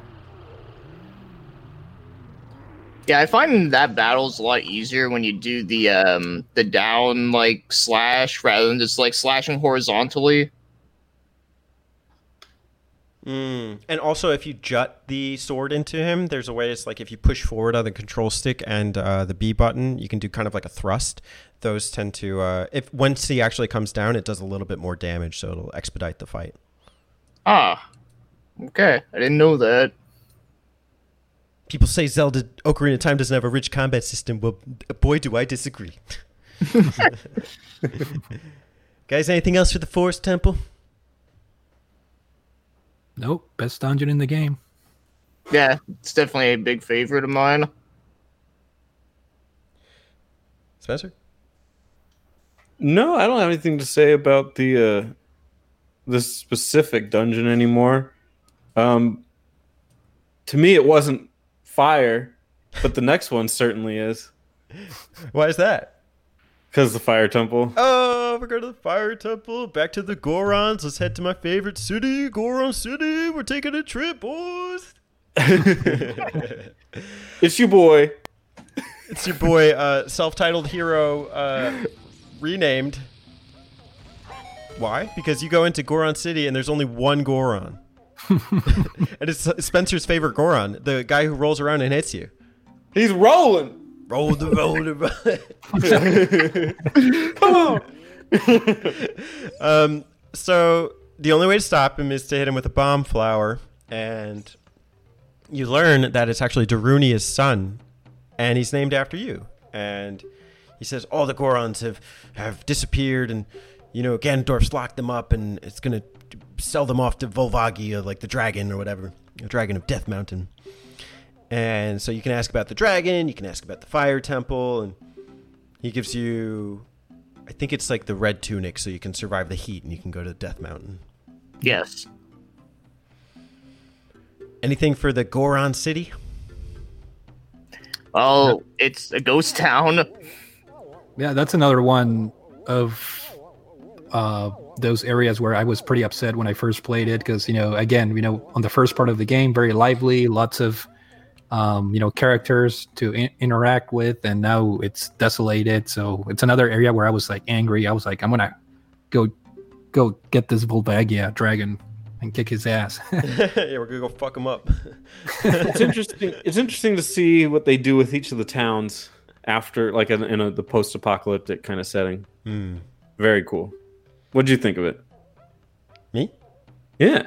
Oh, I thought you never asked. I like being able to explore it in a sense because, first off, you can now buy the big Goron sword, or not the finalized version, but like the sharpened knife. I think it's something like that. The giant's knife. Yeah, giant's knife. And so there's a few more areas to explore. There's like a sculptula on like the uppermost area where the spiritual stone was before. There's even an area you can kind of explore later and get some good rupees in the top of the area. But yeah, I really like the Goron, so it does hurt, and I think it actually builds nicely into the theme for the Fire Temple, which we can kind of go into now. Gosh, those poor Gorons. You go into the Fire Temple, and to your left is the first door you can go in, and there's Darunia right there, and he's chasing after Volvagia. He's like, I'm not going to let this asshole kill my brothers. And he kind of sends you on your way to go help him out, but you can't go chase after him right away. One of the key features of the Fire Temple is the Islamic chant. No, I'm joking. But that is true in the N64 version. Is the fact that the Gorons are locked up, imprisoned. And when you talk to them before you actually go and rescue them, they say, please don't eat me. So they know that they're going to be feasted on by this dragon. That's like the major theme of this dungeon is you go and rescue all the Gorons and then you progress through the temple. What do you guys think about the Fire Temple? Yeah, it's an interesting mechanic, being able to free up them. I thought it was funny that, when you free them up, they give you a hint. I'm like, why are you giving me a hint? I just saved you. Just be upfront and tell me exactly what to do, But no, yeah, it's a fun mechanic because it's the first time you kind of have to free up, the prisoners in the game, and I think it blends pretty well with the puzzles and finding the keys, and I don't know. I thought it was interesting and very very rewarding, being able to free them up as you progress through the dungeon. I think you talked about the theme of this because it would be brotherhood, right? Is that how you feel about this one? Well, there's some kind of like heroism too. As it is, Darunia named his son after you because you're like the true hero of the Gorons. But there's the sense of importance and the sense of direness. You're gonna fight a fucking dragon, so that's pretty big. It's a big deal. Pretty big deal here in the Ocarina. What is it that they call the item of this? They have a special name. The Goron. What was it? The Megaton hammer. Yeah, but the Gorons use a different name to refer to it. Because they talk about Volvagia, and you have to use this special weapon, and I forgot the name that they use to refer to the Megaton hammer. Yeah. Oh, I don't remember that. It could be like the legendary hammer or something. I'm not sure. Yeah, something like that. Or the MC hammer. Can't touch this. Why wasn't it called the MC hammer? Ganondorf's secret weakness. Hammer time. I love the sequence to get the hammer. You guys remember that? Go up the spiral staircase before it lights up on fire. Yes. Oh my gosh. First off, it's timed, and then there's these fire keys running around. So poor Spencer's Deku Shield. Doesn't matter because you're an adult anyway. But I'm a beast. Yep. Try and get me with this Deku Shield. In the middle of the area, as you're ascending the spiral staircase, you can fall into the very, almost the very beginning of the temple. So there's this real threat of don't fucking fall when you're going to get that hammer. Yeah, I've died so many times on that part. Well, maybe not died, but I messed up. Yeah, it's pretty tricky to get it, in time, just in time. If you guys have Furor's Wind, it's one of the special Great Fairy techniques. You can teleport back to this room at any time if you have the magic. I've got the power. Yeah, that's a good point. How do you feel about the Megaton hammer as an item? I actually like it. I think it's cool. I don't know. I always thought Zelda games should have more than just swords as weapons. I always thought that would have been kind of interesting. And of course with this, I always thought it was just kind of cool to mess with. And of course you get to break rocks and all that rather than just picking them up and throwing them. I like how in Zelda the items kind of have dual functionality with combat and then with the environment. And I don't really see much with the Megaton hammer. That's my thing too, is I felt it was underutilized. Great, I can hit switches with it. You do use it later, but I mean for one very important part, but we'll get there. Yeah. I mean, you can use it to break the rocks, right? The brown rocks or whatever. Yeah. Yeah. I thought it was a good item. I mean, I'm with Chris there that you can. It has more functionality than just the dungeon because you can use it to break rocks, and you can actually use it as a weapon if you like, with certain enemies. So. Yeah, I like that it can be used in a different way against the enemies. I think maybe that's the whole point of it. Is it's more of the combat variants, where you can flip some enemies over and stuff. That's cool. I'm good with that. But I do kind of have to agree that, I do wish the weapon was utilized more. But I think for what we got out of it, though, I think it is a cool concept of, like I said, being able to use a weapon that's not your master sword. They could have had it be a bunch of loose nails out in Hyrule Field, and it's just somebody's got to pound these nails in. Gotta nail it. We need a DJ for our next party. Someone to drop the hammer. It's Megaton hammer time. No, well, regardless how you feel about the Megaton hammer, you got to put it to use. And what better way than to go hunt some dragon? The subterranean lava dragon Volvagia. Another interesting boss battle, the whack-a-mole.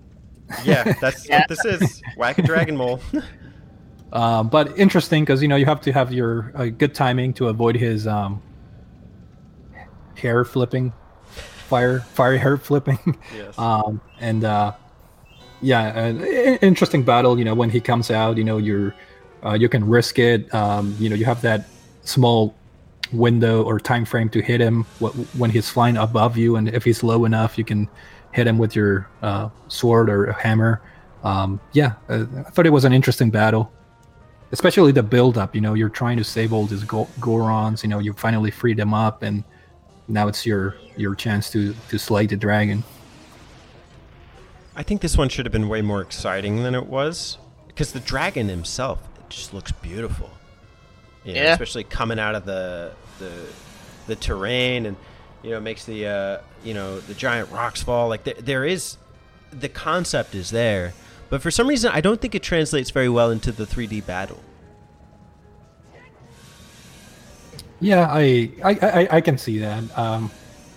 Because the battle itself, it's pretty static. With him just popping his head out, of the holes, and then he does come out, obviously. But I agree. It could have been a little bit better especially with the presentation. Like you were saying, it's pretty majestic. Seeing him being introduced. But yeah. If I remember right, when he does like the hair flip attack, doesn't it actually like take up like 3 hearts if you get hit by that? Yeah, he can hit you pretty hard. Yeah, so if you're doing the 3 heart run, like that's like a 1-hit kill. Those falling rocks are pain too.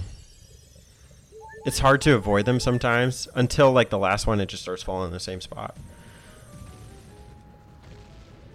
Just to deviate 1 second, I know we're talking about challenge, and I know Teddy played the 3 heart run, but did you guys ever beat the Master Quest version? No, On never. 3DS, no. I haven't. No, me neither. I thought about playing the Master Quest for the purpose of this, but I know it changes, not considerably, but certain things change, so I just decided to stick to the original. Yeah, I have played Master Quest before. I think I only got to Jabu Jabu. I never got that far into it. Not because it was like super hard, but just because I just didn't really feel like playing it anymore. But it was interesting though. I got there too, and my thing was like I didn't know where anything was in the dungeons, and they made it so much harder. So I stopped there. But I would like to do it eventually. I don't want to use a walkthrough either. Yeah, me too. That's probably on my to-do list for the future. Do you guys know the story about the music change from the N64 version to later versions in the Fire Temple? Yeah, with the music chanting. Yeah, from what I remember, Nintendo's North American guidelines are very, very weird. Like, they don't want like any like religious references in their games. So they, and because of that music, it was religious sounding. So they wanted to replace it for the later ones. Like, there's actually some copies on N64 that don't have that. Like, I think like the Greatest Hits release, The golden cartridges. Yeah, like they don't have that music. Not all of them, some of them. So. Mm-hmm. Oh, okay. Okay, interesting. Yeah. So yeah, that's kind of weird how that worked. But I know for a fact like the GameCube version doesn't have it, 3DS doesn't have it, and all that. As a YouTuber, you can like go to the YouTube Creative Commons library to like get music. From what I understand, Nintendo did that. They went to like the Open Sound library and got the music for the Fire Temple, and they didn't realize that it was like actual chanting in a religious language or whatever. So when they found that out, they're like, "Oh, sorry, change it." Yeah, I knew they'd removed it from like future versions, but I didn't know they did it in time to remove it from the N64, like in the later versions. Yeah, interesting footnote.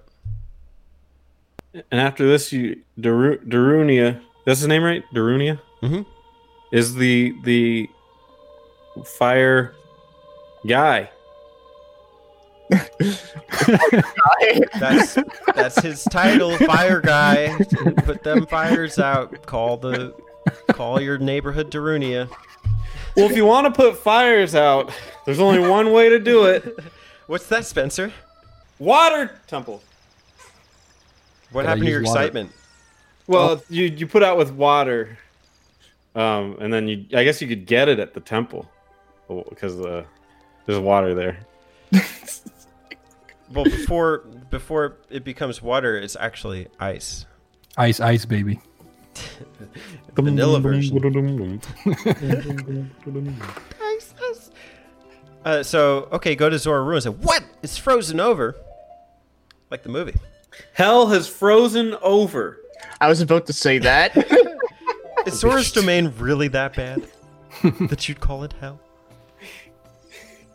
Anyways, you go to the back and there's an ice cavern, and you go in the ice cavern first before you go to the water temple, and you get a special item. What's that, Chris? You get I forgot. They belong on your feet. It's a great item. Oh, the iron boots. Everyone's favorite. Everyone's favorite.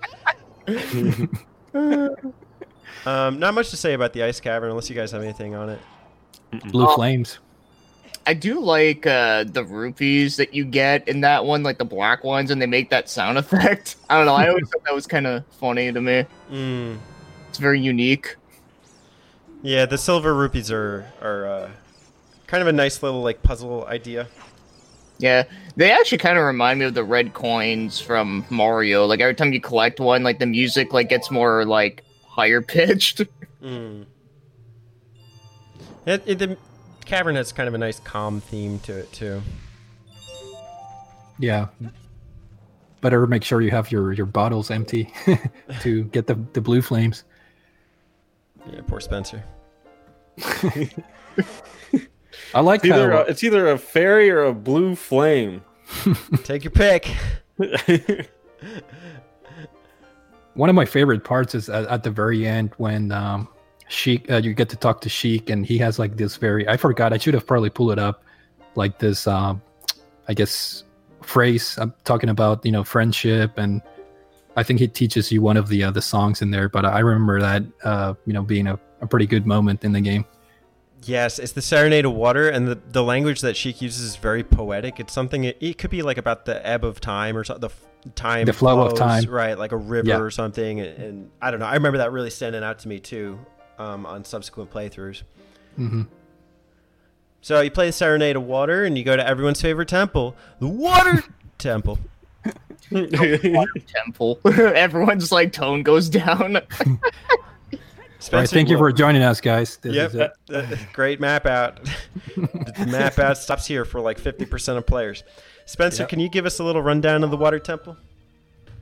Oh, there's all these different levels to it, and you got to raise the water, and it raises platforms and stuff. It's a hoot. This temple has every reason to be the best temple in the game. But I think it might have been too ambitious for the N64. And it was very cumbersome on the N64 with the boots. You tie those together, this could be a very frustrating temple. I tried counting how many times you got to put those boots on. I lost count. Kind of like I lost the woods. You need the Zora tunic first off. If you want that Zora tunic, you got to like have the blue flame and then come back and unfreeze King Ruto. So I don't know how you did that one, Spencer. There's 3 levels, and you got to play Zelda's Lullaby at every single one of these areas to raise or lower the levels. Yep. And there must be like 15 keys in this temple. Yes. It's just a very broken, it's a very, the pace is broken, you have to put the boots on, remove them, you have to play the ocarina to lower or raise the water levels. So I can see why a lot of people just, hate the temple. In the Ocarina of Time N64 version, did the ocarina count as an item? Yes. Oh my god. So there's part of the problem of this one. Is that in this version, you need the hook shot, you need the boots, the arrow, the boots, you need the arrow, and you need the ocarina. But the boots don't count. The boots, you cannot equip them as an item in the N64 version, right? Right. From what I remember. That's a gear item, The right? start menu, yeah. You have to go back to the start menu. Yeah, that's why I was like, nope, I'm playing the 3DS version because I know exactly the water temple is gonna get on my nerves. Yeah, that's the one reason why I do like the 3DS version better, is just for this temple. Like, it makes it so much easier and not as long. Plus, if I remember correctly, the 3DS version, I don't know if the N64 version had this, I can't remember, but the 3DS version has like color-coded lines in some of the entrances or doors that kind of help you, have a reference of where you are. And I don't think the N64 version had those lines. Do you mean on the map itself? Where No, it's on like the with the walls. compass? On the wall. Like with what water level it is? Yeah, like they have some blue lines, green lines. Even if they did, it wouldn't be distinguishable because the textures of the N64. The N64 couldn't put out color. That was a big problem. It couldn't put with out that lines. You couldn't see you couldn't see the level of the water lines. So, you do get a cool item here, and maybe Chris, you could give us kind of a rundown of that. It is the extended hook shot, and you actually get it after a really awesome mini boss battle. This might be the only saving grace in concept, anyway, of this temple. Yes. Yeah, you Love get- that boss battle with the Shadow Link Yes. So, or Spencer, Dark Link. Spencer, can you do a dramatic renditioning of the encounter with Shadow Dark Link? Hit! Hit! Ha! That's the sound of the swords swinging. You forgot the part where he runs up to a tree. Okay. Look, there's a tree. Oh my god, it's me. Sonic? Yes. Okay. That's what we came here for, folks. Link, yes. So you're running up to this tree. There's no like boss in sight. The walls are kind of misty, and then I think like as you walk up to the tree, you can see your reflection in the water, and then when you walk past it, you stop seeing your reflection, and then you head back towards the tree, and then out of nowhere, Dark Link appears, and he mimics your every attack. How do you guys usually go about taking down Shadow Link? Hammer time. I use a mixture of the hammer and Din's Fire. Yeah, Din's Fire. Just use up all your magic first with Din's Fire, then just beat the crap out of him with the hammer. Yeah, if you spam the hammer, you eventually will hit him because it has a different timing. So that's what I used. I didn't know any of that. Well, I knew about Din's Fire, but I tried to do it with the Master Sword this time, and I don't know if you had the same problem as I did, Spencer, but everything kept like timing identically. Did I use the hammer then? Maybe I did use the hammer. I think I used like the spin attack, and I tried not Z targeting, and like those kind of worked for me. That sounds like a pain. Yeah, doing a spin attack, because you have to like rotate the analog stick if you want to do like a non-charge up spin attack. Mm-hmm. It's very inconsistent. I actually didn't get Din's Fire until the end of the game. You need it for one of the dungeons. Yeah, you really do, unless you have like 1,000 fire arrows. Yeah. Yeah, I will say about the Dark Link section though, I really do like the room that you're in like before he spawns. I actually thought that was like really cool looking, where it's just like a floating like river, but then it has like a tree in the middle and everything's like surrounded by mist. I don't know. I always thought that just looked really cool.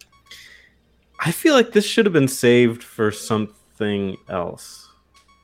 Just like maybe like a midway part of the game, they could have put this in. Like it almost feels like a bad dream or something. Mm-hmm. Well, this bad dream's not over because we're still in the water temple. Ah, it still sucks. Why is that? What's left? More dungeon. More Another boss. long hook shot. And an epic boss encounter. Yeah, then you make your way to the giant aquatic amoeba Morpha, which is to me a very like underwhelming or boss battle. I didn't really care much for it. A little bit annoying trying to get the core or the heart, whatever that thing is, with your hook shot. Gotta time it right. Gotta try to avoid the arms, the water arms, or whatever those things are, tentacles. I think A Link to the Past does this kind of fight way better. Do you remember like the eyeball monster? Yeah. Oh, I do. Yeah. Dude, that boss fight was awesome. I remember something similar from like Link Between Worlds. Well, Yeah, I don't know. No, I know. They're similar. yeah, it's real close. I know. It's just 2 words apart. But yeah, no, I like how they did that, and I wish maybe they were trying to emulate that, but it seemed like they were trying, but it was not it. This is not it, fam. Yeah, this was dumb. I do like the sequences though when that arm grabs you and then like throws you if you happen to get grabbed from it. It does kind of like bring the pressure in, but very underwhelming boss battle. Especially even like Dark Link seemed more badass than this. Yeah, he should have been the main boss. Yeah.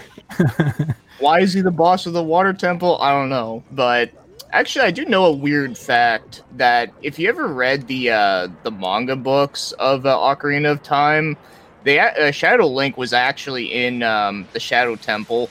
Interesting. That's smart. Yeah. A little thematic thing too. Like, why is this amoeba the cause of Zora Domain freezing over? Not sure. Doesn't have anything to do, right? I don't know.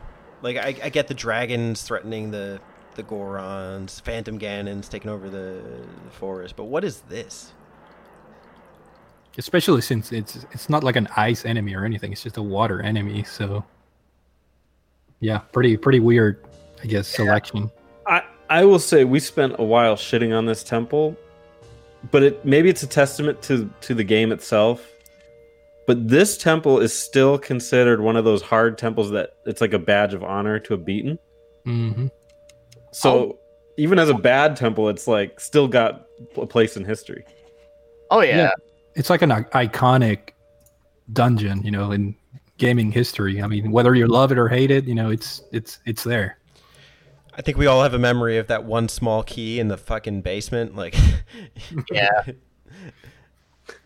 So I will be honest though, like after like replaying it on like even on like 3DS, I don't think the dungeon is hard. It's just tedious, and of course, no one likes to do it. So yeah, I wouldn't say it's the hardest temple ever, like everyone claims it to be, but it's more like it's one of the most tedious dungeons. I think that's what people should be saying, not the hardest. Well, I think thematically, not thematically for the dungeon, but thematically with the game, it kind of argues with the concept that Zelda is promoting exploration, because exploration in this dungeon is such a slog. Yeah. Like, they specifically make it a hindrance to explore this dungeon. I do like that every level has like 4 distinct directions you can go, or like up like 3 to 4 directions. I kind of got a good bearing for everything like by this playthrough. Like I knew that, I need to come back here when I have the long shot because of like how long my reach needs to be. Yeah. And my sync is going off right now. I might put music over this, but I don't know if the sync has feelings about my feelings about the water temple. Maybe for calling out for thematic consistency, but Maybe there's a amoeba in there. yeah, maybe this is the revenge. He's freezing up the aqueducts. Help! Oh man! All right, let's move on. I'm done with the water temple. I do like Lake Hylia. When you come out, you can fire an arrow at the sun and get the fire arrow. Yeah, perfect timing because the sun is rising. You're in that particular location, so yeah. If you're clever enough to, I guess, understand that puzzle that you read on that message, I think it's a pretty clever way to get the fire arrows. Well, the fire arrows are important because they light up even the darkest of places, which is good because the next temple we have is the Shadow Temple. Oh my gosh, we're going to the darkness, the dark past because we have to go in the past to go to the Shadow Temple. Well, first off, you go to Kakariko Village. Chris, do you remember what happens when you go to Kakariko Village? Basically, the apocalypse is happening. Basically. Yeah. Good way to put it. Yeah, like sometimes red, and also Sheik gets like blown away by a tornado. Yeah. I remember that. And then they tell you that that in order to stop the monster in the well, you have to go back in time to be a kid because no one is small enough to fit in the well. Mm. It's like you got to be Bart Simpson. Remember him? Oh yeah. He fell down the well. Oh my gosh, this was some craziness. Yeah, so there's like a house on fire in Kakariko Village, and there's like that phantom or whatever, like that you can't see, and like tries to take it down with his sword, and just gets like goes into a coma or whatever. Wakes up the next day, and Sheik's like, it teaches you the melody or whatever to get there, but like I think you need to get a certain item. And she directs you to like, oh, did I say she? I meant he. He directs you to like go back in time and go to the well or something. And like, I don't know how this works. Like you go into the windmill, you learn the Song of Storms, you go back in time, you play the Song of Storms, it drains the well. Why do windmills drain wells? In Ocarina of Time, yes. Okay, that's all I need to know. Okay, good. You do that and you go beneath the well in order to get a certain item. Which is? You get the Lens of Truth. Finally. Let the truth be told. It's that's another like area where me replaying the game, I knew exactly where to go, but I don't think the game gave me a clear direction. Maybe I missed something while I was replaying, but I thought it's a very confusing like sequence of events. You have to go to the windmill, play the song that drains the well. Then as a kid you have to go there. I don't know, me replaying the game, obviously I knew everything, but it seems to be like one of the confusing parts of the game for me. Here's the problem. This game never took advantage of the fact that it's a time travel game, basically until this point forward. And it's like if we were to understand, like as soon as we went forward, that we could, the whole point of the game was kind of to go back and forth in time to solve puzzles, then this would have been like a no-brainer. But they hadn't really done that. Like it's pretty much been a straightforward, you're adult Link now, so don't worry about being young Link.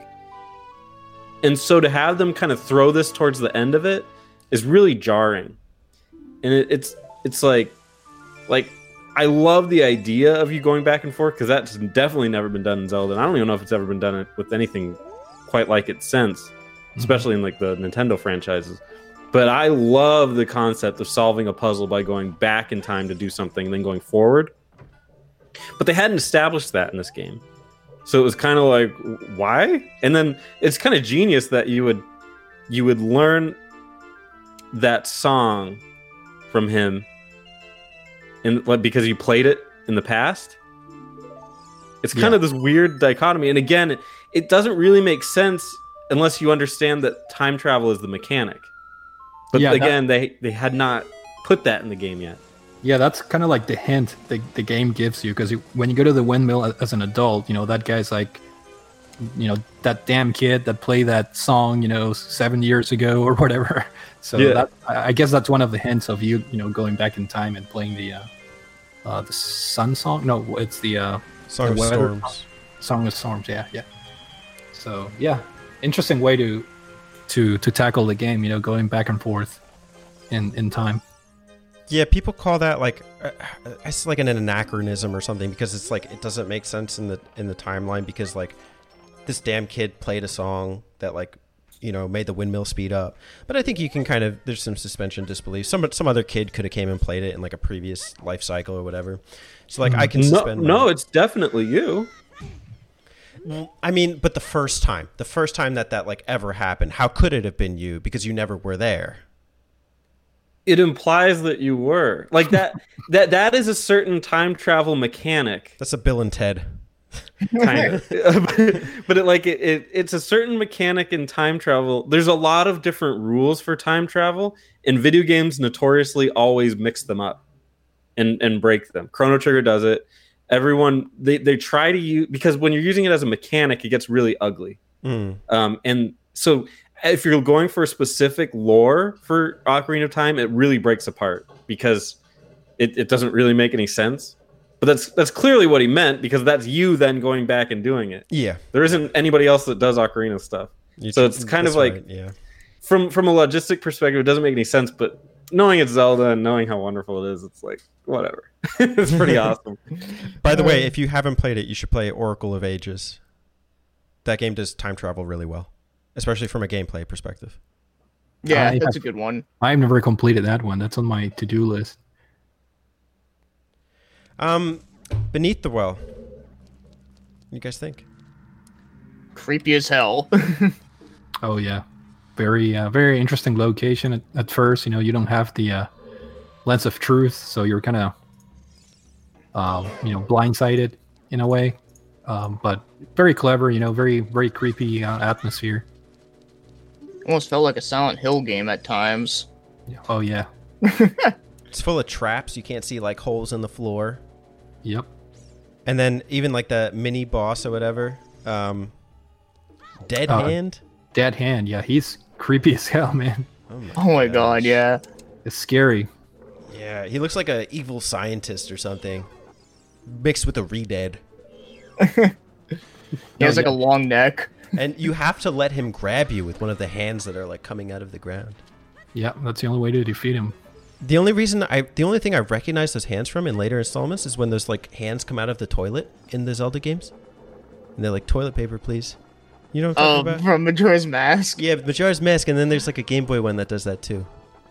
Not sure. Oh, I know the one you're talking about. Which one? Maybe Which one on Awakening. the Game Boy? I'm not sure.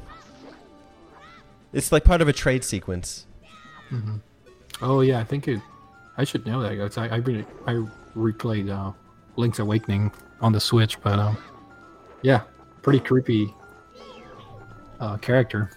In this one, it's terrifying. Jesus, he can really sick you for some damage, but you can get the Lens of Truth and get the hell out, and that's what I intend to do. Get the Lens of Truth, go back to the Temple of Time, become an adult, play the Nocturne of Shadow, and then arrive at the Temple of Shadow, the Shadow Temple. Spencer, can you walk us through a little walkthrough of the Shadow Temple? Yeah, it's dark. No, this was cool. I like that it's like a long path instead of the other games. The other temples are more like there's like a hub area and then you go into like 4 different places. This one's more of just a straightforward path through a dungeon, which I kind of prefer personally. Because it just to me feels more like progression, and it's like I got to get to the next spot. I know where to go, so that part is kind of taken care of. And I like the aesthetic of it, haha. And then I really thought it was cool when you got on the boat. I love that part. So freaking awesome. I like the atmosphere, but I'm not a big fan of the item that you use in this dungeon extensively. Yeah, the hover boots. Yep.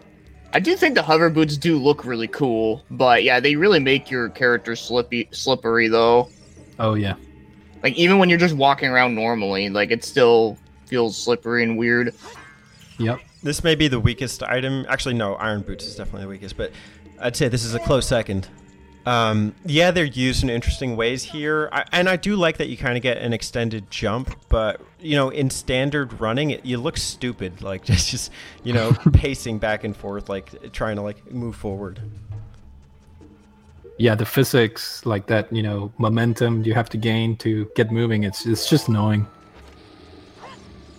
There is something very novel about this temple, like all of the traps I absolutely love. I like the fact that a wall master can pick you up in so many areas. The fact that there's like a hidden scythe that you have to use the Lens of Truth for, that's really clever. I think this one takes like concepts from Beneath the well that are like these traps and kind of builds on them in very interesting ways. There's guillotines that drop at certain points. Even when you're on the ship, as Spencer was saying, the ship crashes at one point, so you have to get off of it. Kind of reminds me of like the Disneyland ride, Pirates of the Gulf of Mexico or something. I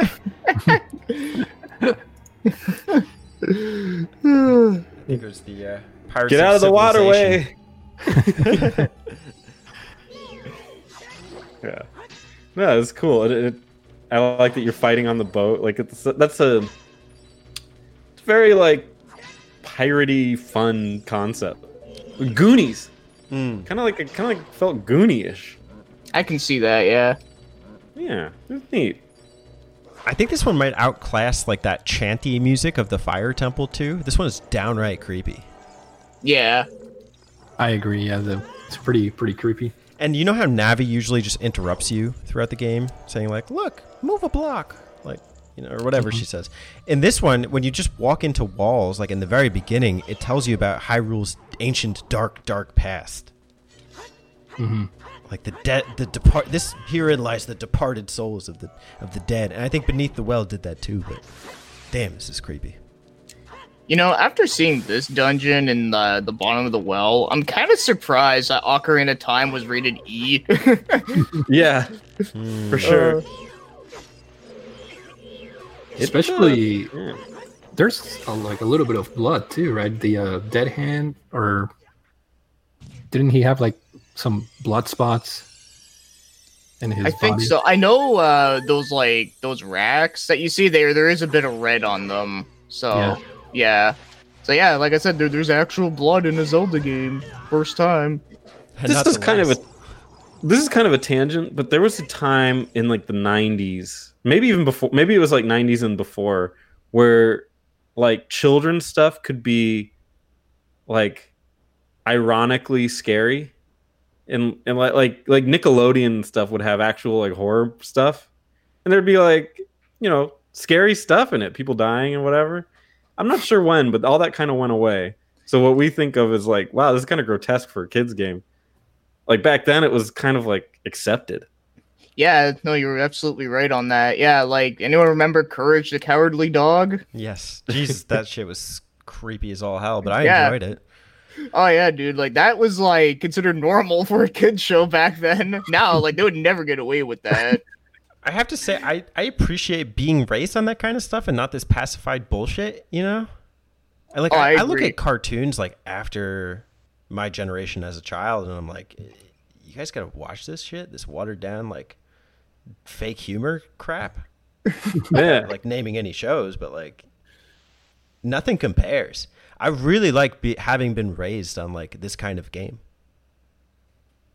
Yeah, I agree. Yeah, they didn't pull any punches with this one.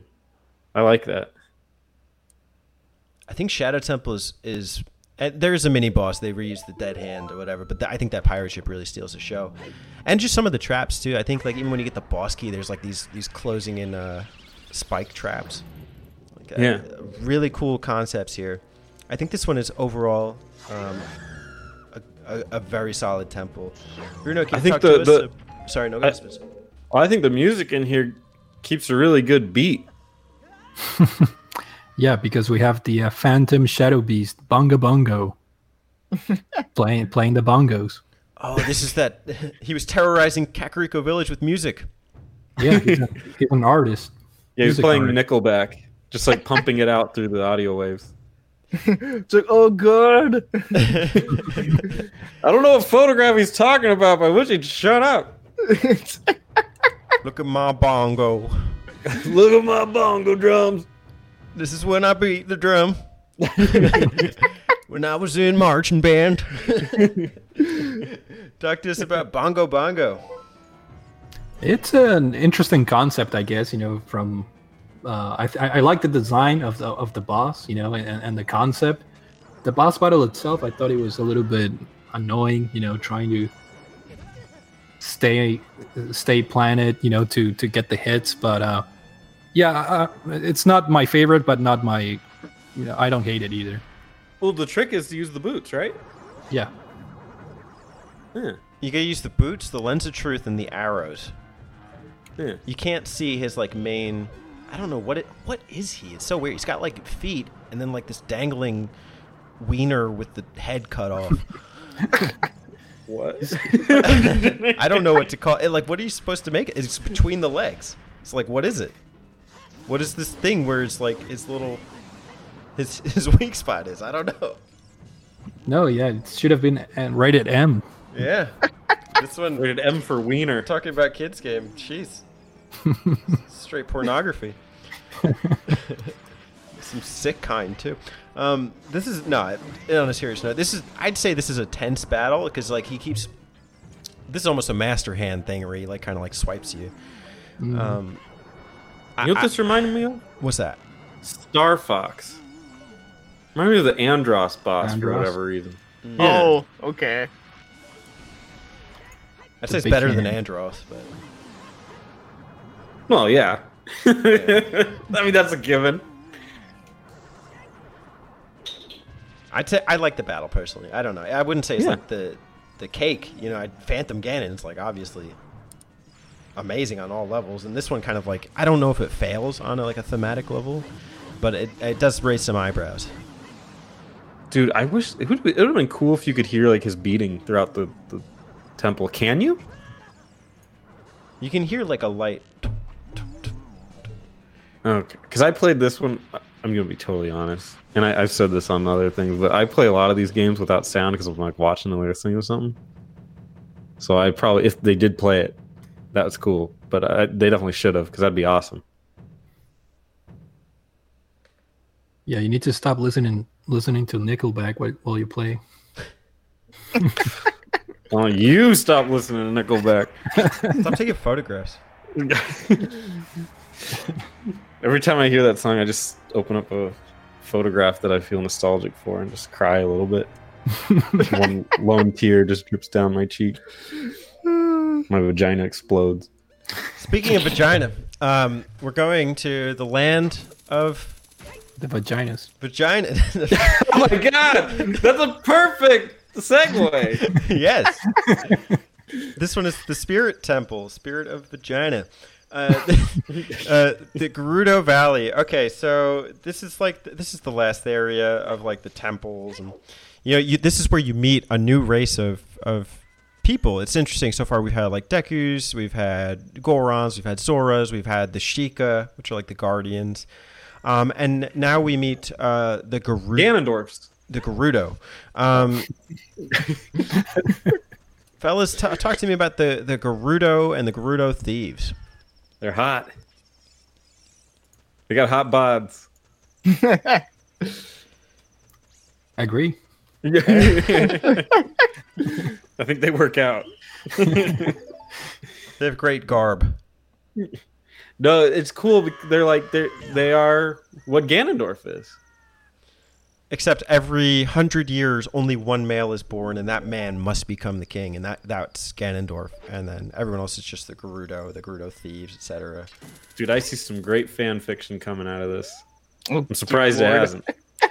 What a lucky SOB, man. Yeah. Jeez. No wonder he's so power hungry. Yeah. Oh shit. Okay, these are some deadly females. Okay, you cross the bridge. You can use the hook shot or the horse. What do you guys usually do? I like using the horse because it's Horse. more badass. I never got the horse in my last playthrough. Okay, you don't need it. Interestingly enough, Yeah. It's Actually- like one of the most iconic parts of the game, and I know you don't actually need it at all. it's hilarious. The Vincent Valentine of Zelda. Epona. Yes. It is cinematic though, and when you cross, you learn that the lead carpenter, all of his main carpenter underlings have disappeared. They've been kidnapped by the ladies, the evil ladies of the valley. Oh gosh darn. I'm sure they're just thrilled about trying to get out of there. Well, I don't know. They might get their wood cutting off It depends what they're into. Well, that's funny. I do remember that part when you're trying to save them. They're like, they're gonna cut off my cock. No joke. One of the guys, his name's Jiro, and he's like, "Hey, you're pretty cute. Oh, Do you want to be here? What is this? Why am I here?" Okay, you get locked up by the Gerudo thieves. That's what they're called. What's your guys' experience with that? well, this is the second stealth section in the game from the Zelda. Yeah, I would have preferred that it stay the way that the other one was, where they shift the view a little bit. Yeah, this one is a little bit more tricky to figure out what's going on. More challenging, I thought. Yeah, There's 4 carpenters, and you got to go through the doors, and you got to find your way to like the little areas where the guys are being locked up. But somehow, I always miss like the last one. I have a real hard time finding it. Took me a minute. Yeah. And to make it even more complicated, any of the guards that like see you can throw you back in the cell. And when you go to rescue each carpenter, you get into a little battle with a Gerudo thief who have these scimitars. And if they land a certain type of attack on you, it sends you back to the prison as well. Yeah. That's really annoying. It kind of annoyed me, but I mean, it was a nuisance at worst. But I think the worst thing was just like trying to navigate where to go here. Dude, I agree. I felt like Solid Snake taking out the Gerudos with the arrow. Just watching them drop. Yeah. It was good target Boom. practice. Dude, they're dead. I don't care what the game says. They're dead. Yeah. The way they dropped like that, they slumped over. I didn't put poison darts. They're dead. The game would not have you believe that. Yeah. And it's also funny too, like whenever they throw you out in jail, they just leave a window open. Yeah, how does he keep getting out of here? We should probably take his hook shot. Probably take all of his items. Oh, You know, like what people do when you put somebody in jail. It's not like Oblivion. Spencer, I'm sorry you didn't have your headphones on for this one. Because Is it a some good might song? say it has a bitchin' soundtrack. yeah. Oh yeah, dude, that's like my favorite song in the entire game. Spencer, Gerudo Valley, go. Well, you want me to sing it? Because I Yes. can look it up, but I didn't hear it. Da-da-da-da-da-da-da-da-da. Da-da-da-da-da-da-da-da. Man, that's a good song. I wish that I had heard it on the game. It's probably my favorite like soundtrack or song in the game. I like that. I looked it up here. It says the genre is dance electronic. Is that true? What? I've heard remixes that I guess could. Yeah, constitute I've heard a that. remix version that was considered that. That was actually really good. Probably one of the earliest remixes I remember on YouTube. I remember the first remix I heard was from this dude named Duranigan or some shit. I forget, but it was actually it was like a rock song, and it actually had lyrics in it. It was kind of weird, but I actually really dug it though. I remember one for Tal Heights being really good. Anyways, save the carpenters. They open the gate for you. And there's like a sequence, a very interesting sequence here where it's like you have to cross the desert. I forget exactly what they call it. And then you go into like the phantom graveyard part of the desert. Do you guys want to talk about this? Yeah, that part was a little bit annoying to me. Confusing, in order to make your way through the through the desert. It's like you follow flag posts and stuff in the beginning. Yep. It's like skiing.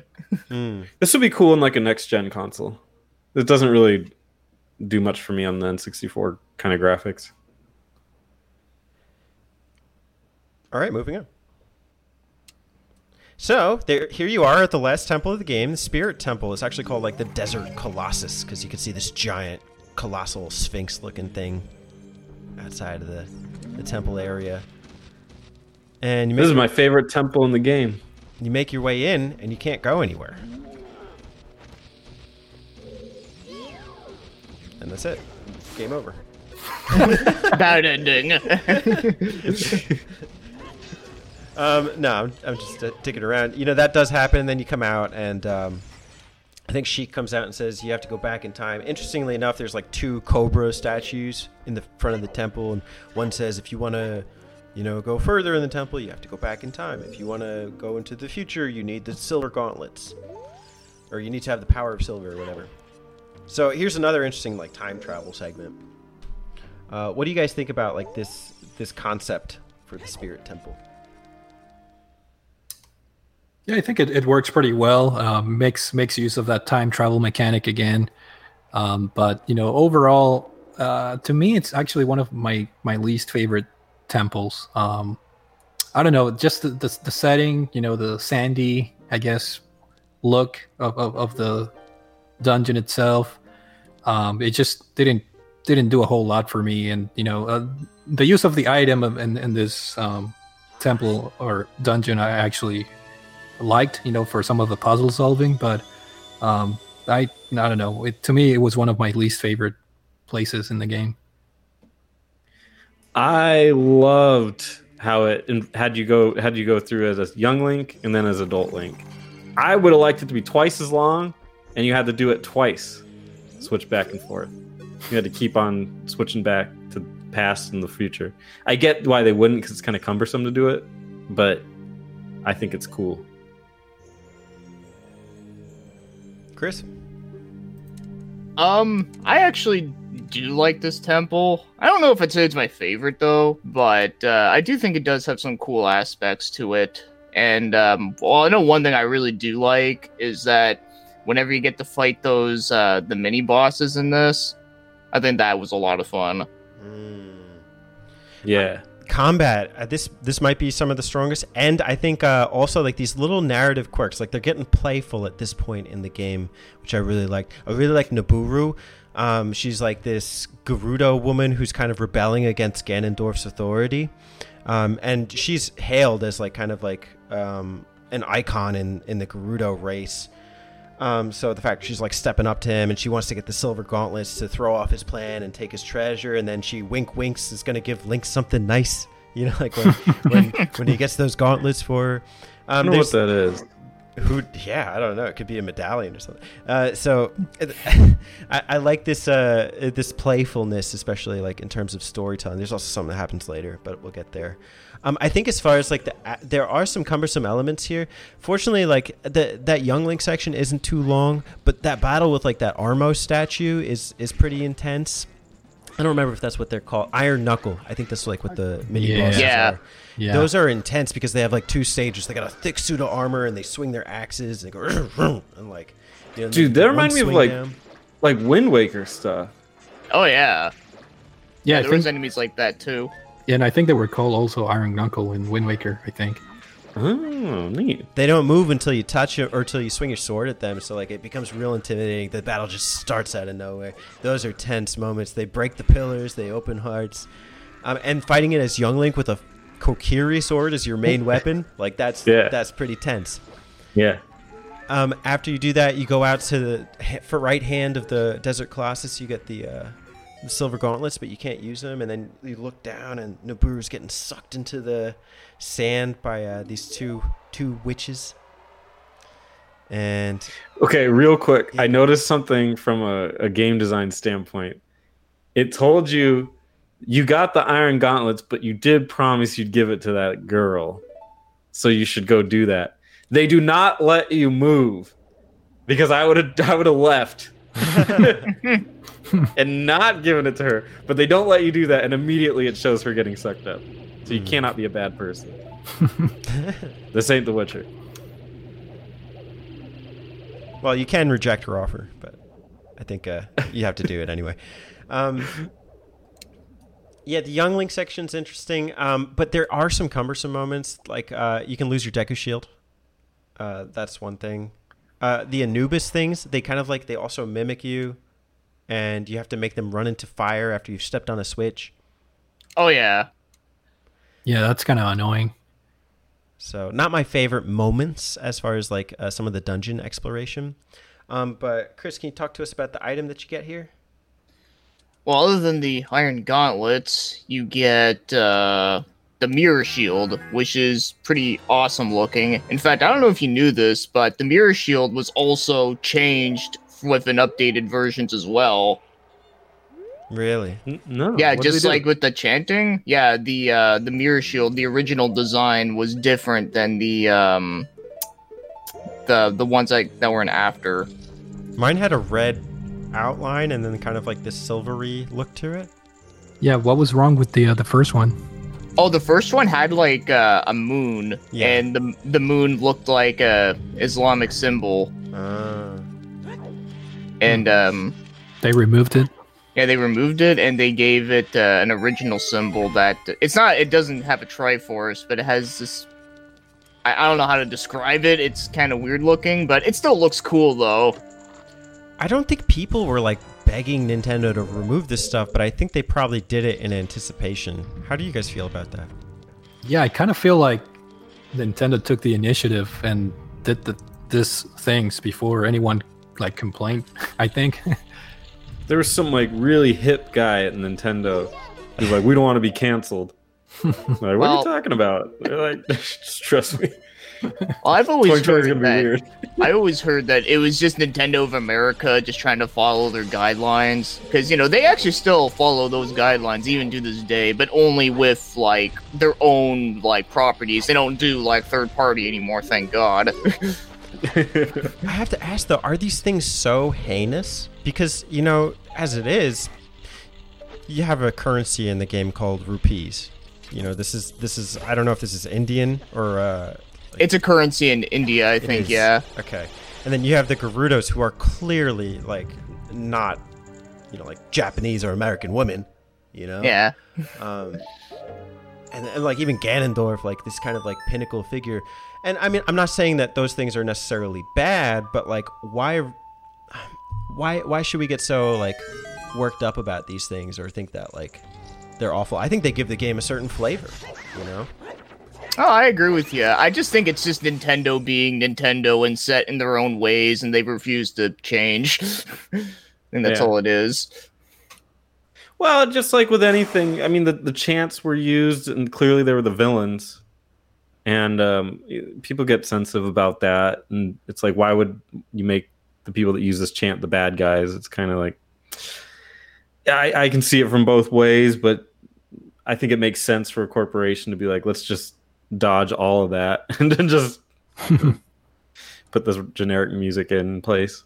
Makes sense. Personally, doesn't bother me, but I can see why Nintendo did it. They're super careful with these types of things. So I can see why they did it. Sure. I mean, I get it. And I can only imagine being a person whose values are reflected and I'm being portrayed as like the enemy or something. People probably are really sensitive in that regard. So I can't speak. But the way I see it, someone's got to be the enemy. Why not make it the Islamic people? I don't know. Oh my god. Jesus. Let's make Jesus the asshole. He's the final boss. I'm going and I'm pissed. Yeah, fuck you. No, okay. Whoa. Oh my god. Yeah, I'm joking. Talk to us about the final boss of this one. It's not Jesus. Bruno, who is it? No, it's the crazy witches. What was it? Kozume and Kotake? Kome. Kome? Yeah, Kome and Kotake. And they're known as Twin Roba. Interesting boss battle. With the, I guess, duality and their different powers that they can use throughout the boss fight. They also have a lot of dialogue. Yeah, they don't shut up. Yeah. Do you want to know some interesting trivia about this character? These characters? This What is about your it? best quiz question. Did you know that they are Ganondorf's mothers? I think so. I think they say Huh. that somewhere in the They game. fused together and gave birth to Ganondorf. So they didn't like scissor him into existence, but they did something. They Fusion clearly Hop. had a boyfriend while they were fused together and made Ganondorf. Weird. The ancient preserved Gerudo sperm. Yeah. Dude, if you could, that's genius. Like, if you could fuse into like one like ultimate human, and then just like freeze the sperm or whatever. It would be, obviously, it's a girl, but if you could do that concept, like the egg, that's genius. It's like we have the perfect specimen right here. Let's just wait until like the perfect male comes along, and then we'll make the perfect creature. Twin Rova probably- does wink at you before she fights you. That's probably like The Rock was born. Something to think about. How about the battle? Stupid. This is the easiest boss fight. It's so dumb. You literally win by hiding behind your shield. Yeah. I think if you don't know what you're doing, trying to figure it out can be cool. But as Yeah, soon as well- you get it, you get it. There's no tension once you get it. Yeah, once you know how to use it, you know how to absorb their attacks. It's pretty easy, but you know, I guess it could be a challenging battle if you don't know what you're doing. I think the first part's trickier because the two witches are flying around, and you know one will fire something at you. But if you're Z targeting, you can't hit the other one, so you have to like not Z target and aim your shield and hope that one of them flies, around you. But Yeah. then Yeah. once it's the second part, it's literally just okay, absorb 3 hits, keep it aimed, go attack. You know, it's kind of dumb. I do like the banter between the ladies. They're arguing about their age. Yeah. It's, one's like, and I'm 400 years old, and what's that above my head? I'm a halo. I can't die now. And the other's like, yeah, I'm 380. And she's like, don't lie about your age. We're twins. And she's like, shut up. Like, Yeah, I thought that was a pretty cool touch. You know, that the back and forth Very conversation. banjo kazooie. Very rare. this is one of those rare instances where I think the characters become less developed as they go into Majora's Mask. With a lot of other characters, they have different, like more well-developed stories. But Kome and Kotake become much less relevant in the sequel. Oh yeah. Okay. Spiritual stones. Check. The 6 medallions. Check. Okay, Ganon's castle? here we Final go. showdown. Yes. Before you go there, make a pit stop at the Temple of Time. Mm-hmm. Okay, and there's your boy, Sheik. Man, he's cool. I like him. Cool dude. But That's a great dude. Sheik has a dark, deep secret. Chris, what is Sheik's deep, dark secret? That he's a Cosplayer. chick. Ah! My best friend, my whole life. Everything I've ever known. You know what's funny? I actually played Smash Bros. Melee like just before I got to that part in Ocarina of Time, so it was kind of spoiled for me from the get go. But I still thought it was cool. Revelation time. Yeah. Resident Evil. Yep. Just sticking around. Okay, I think Zelda. I've criticized her before here on the show, but once you see Zelda as a full-fledged female like adult, she actually everything looks good. Like she's got like the adornment, she's got earrings, she's well developed. I think she's much better than she was as a kid. I think she was really annoying when she was in her kid form. But I think there's more to like here. Oh, there's a lot more to like. You look good, Zelda. That's what I said. You heard it here first. So she I'll reveals just turn that, back into Sheik real quick. so she reveals that she's not a man, and Spencer's wildest dreams can come true. And I think she shows you her hand. She's like, and I have the Triforce of wisdom, and you have the Triforce of courage, and this is what Ganondorf was after all these years. And lo Power and Ranger behold, music plays.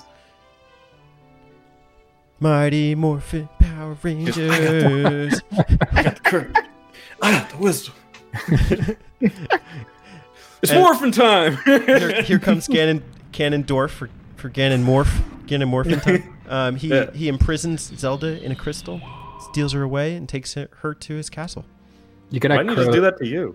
Gotta cross the Rainbow Road first to get to the castle. That's true. You go to Ganon's castle. It's a wasteland. It used to be Hyrule, but now it's floating over the fire, the lava pit. Yeah, that was pretty epic when you get there for the first time. Also, if I remember right, off to the side, you get to pick up a giant rock. Not yet, because you're not strong enough. Okay, that's right. Yeah, they give it to you in the last 10 minutes of the game. Ganon's castle. Here we are, guys. This is everything we've been fighting for.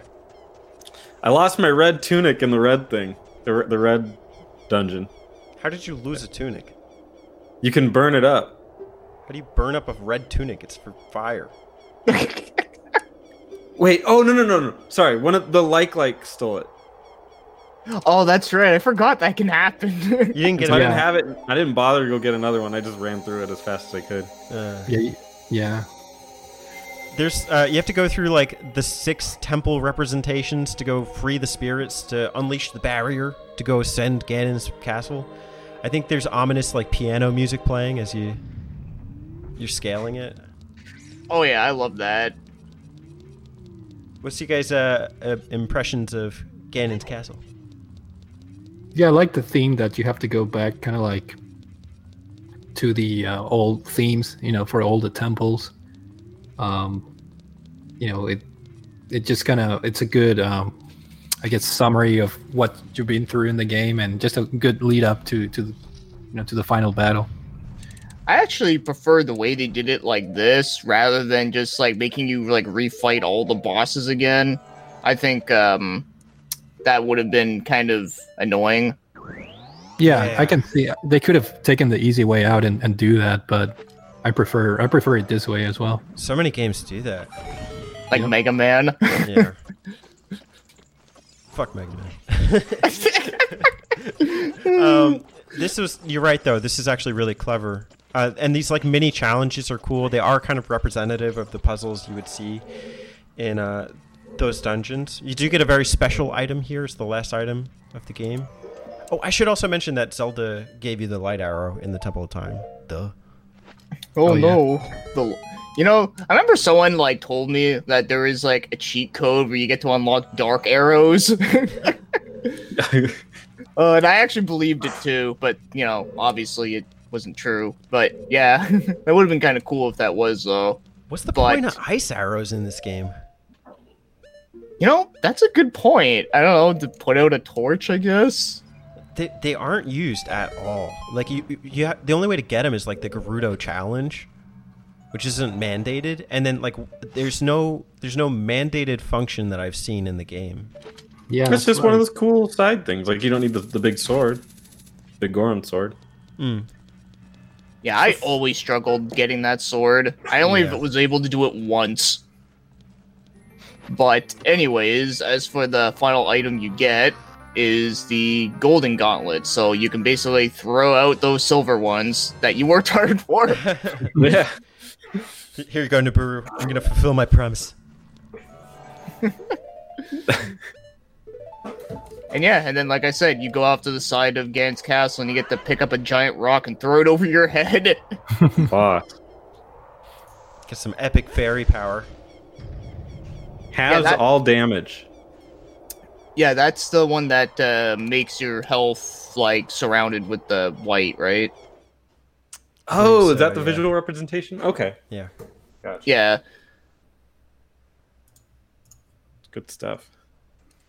And once you free the 6 spirits, you can go up the castle, and you fight a couple mini bosses. You fight the Lizalfos. I think they call them Dinalfos. This is the first time you've seen them in the game.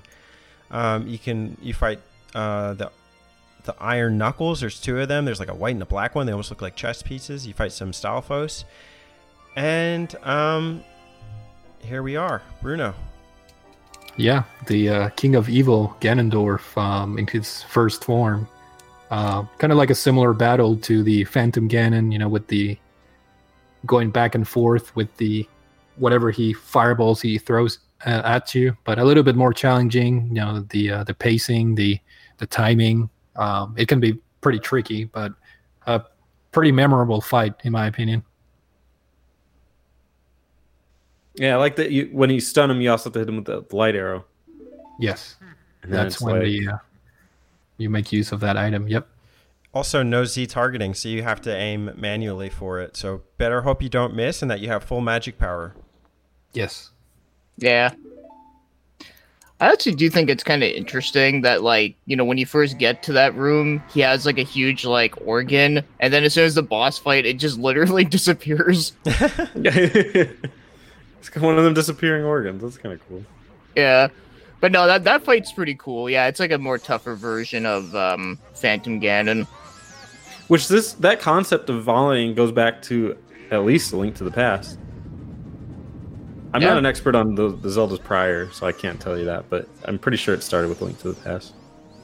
Yeah, I can't think of if it was in Zelda 1 or 2. I know it was 2 I've actually still never beaten because it's hard, but I still love it, though. I remember watching you stream that game. You do? God, that was like so long ago, probably. Yeah, it was. Well, I was like, I'm glad he's playing it, because I'll never play it. Yeah. I really was like cool. that Cool first form. I think it's a really intense battle if you fall through the floor, because he drops down and like breaks the floor. You gotta climb your way back up and then hope he doesn't hit you. There's pots down there, so you can get restock on arrow and magic from like 8 pots. But This is also like one of those iconic scenes in the game, because you always see pictures like artwork or whatever from this fight. Yeah, there's a famous artwork that's pretty epic. You know, of Link and Ganondorf fighting. It's one of my favorite. Oh yeah. Actually, do you guys remember when the GameCube was coming out? They showed like a tech demo of like a Link and a Ganondorf fight. And a lot of people were thinking it was going to be the next Zelda game. Yeah, but I remember. Yeah, that. yeah, I always thought that was like really freaking cool. And then, of course, you know, we got Wind Waker, which looked nothing like that at all. But Oh my god, the ultimate troll. yeah, but I still love Wind Waker though. Oh yeah, freaking great. the only Zelda trailer I remember is the one for like Twilight Princess before the wolf concept was shown. So you saw like Link on the bridge, and like people were cheering when they saw this new 3D realization of Zelda. They got out of their seats. It was like an E3 press conference or something. Oh, I think I remember that too, actually. That's one of those historic ones where people just were flipping their shit like over it. But yeah, that's first form. Great game, guys. Yeah, no, and then the transformation, I guess, to Ganon, which is the another epic battle. Love that sequence in the game. You know, fighting him, and then Princess Zelda helping you hold the or attacking him. You know, using her last ounce of power. You know, to for you to finish him off. Before that happens, you actually have to. The tower starts crumbling, and you have to de-escalate it. You have like 3 minutes to do so. Yeah, the escape sequence. Oh yeah. Zelda walks in like the most like inconvenient pattern just to screw with you. And whenever you get hit by a boulder, she goes, "Ah!" Yeah, the animation is so weird when she's running. Yeah. I hate this. There's this one segment like where she gets trapped in fire, and then there's two Stalfos. My least favorite guys, because like the combat with them is so annoying. Yeah. And you're timed, and you have to take both of them down. And Yep. granted, you're gonna get hit. They take like 3 hearts of damage from you. So. A bit of trivia. Did you know that it was the original intention to make the castle basically Ganondorf or Ganon? You're supposed to scale him. Huh. That would have been different. But then they found out the N64 just couldn't handle that. Then I don't know how that would have worked though. That's why Kinda they like made make it like- Xenoblade. Kind of like Yeah. Shadow of the Colossus kind of thing. Bionis. Yeah, I was about to say Shadow of the Colossus, yeah. Ganondorf. that'd have been awesome. But I'm happy with the way it ended. I thought it was epic, and I like that fight against like that pig looking, which is again more like the Link to the Past Ganon that we're used to. Yep. The Ganon from Link to the Past. Yep. Yeah, this Big one form. is just Ganon. Like they put in huge bold font as you fight him. Yep. He knocks your sword, so you have to fight him. I think I use the hammer. Is there any other way to do it? With the Begoron sword, if you have it, you can use that. But like I said, like that shit's hard to get. Yeah, use the hammer. Do you guys roll between his legs to try and hit the tail? Yes. What? No, that's too. Go under him. You're being a try hard. I hit him with the arrow and then hit the tail. Really, the arrow works? I didn't know that. Yeah, it stuns him. Ah, that would have been helpful. I use Nehru's Love as a shield. That works. It's the only time I use Nehru's Love. You guys Yeah, I know do. about it? Yeah. I didn't find myself using the powers a lot, unless you had to use them for like to solve puzzles. Yeah, like that So- one time you got to use Din's fire to light 1,000 torches. The torches, yeah. Yeah, that's about it. I love it. You guys just Dark Souls your ways through this fight. I just cheated, I guess. Apparently, you can use like a bottle or something. Oh, really? I don't know. I tried it. It wasn't working for me. So I don't... Like to hit his tail, you can hit him with a something bottle. like that. Yeah, you can use a bottle to attack. I don't know. This is what I've heard. That's weird. That's the game. Do you guys like the credit sequence? Oh yeah, I love it. Yeah, It's cool. I loved it.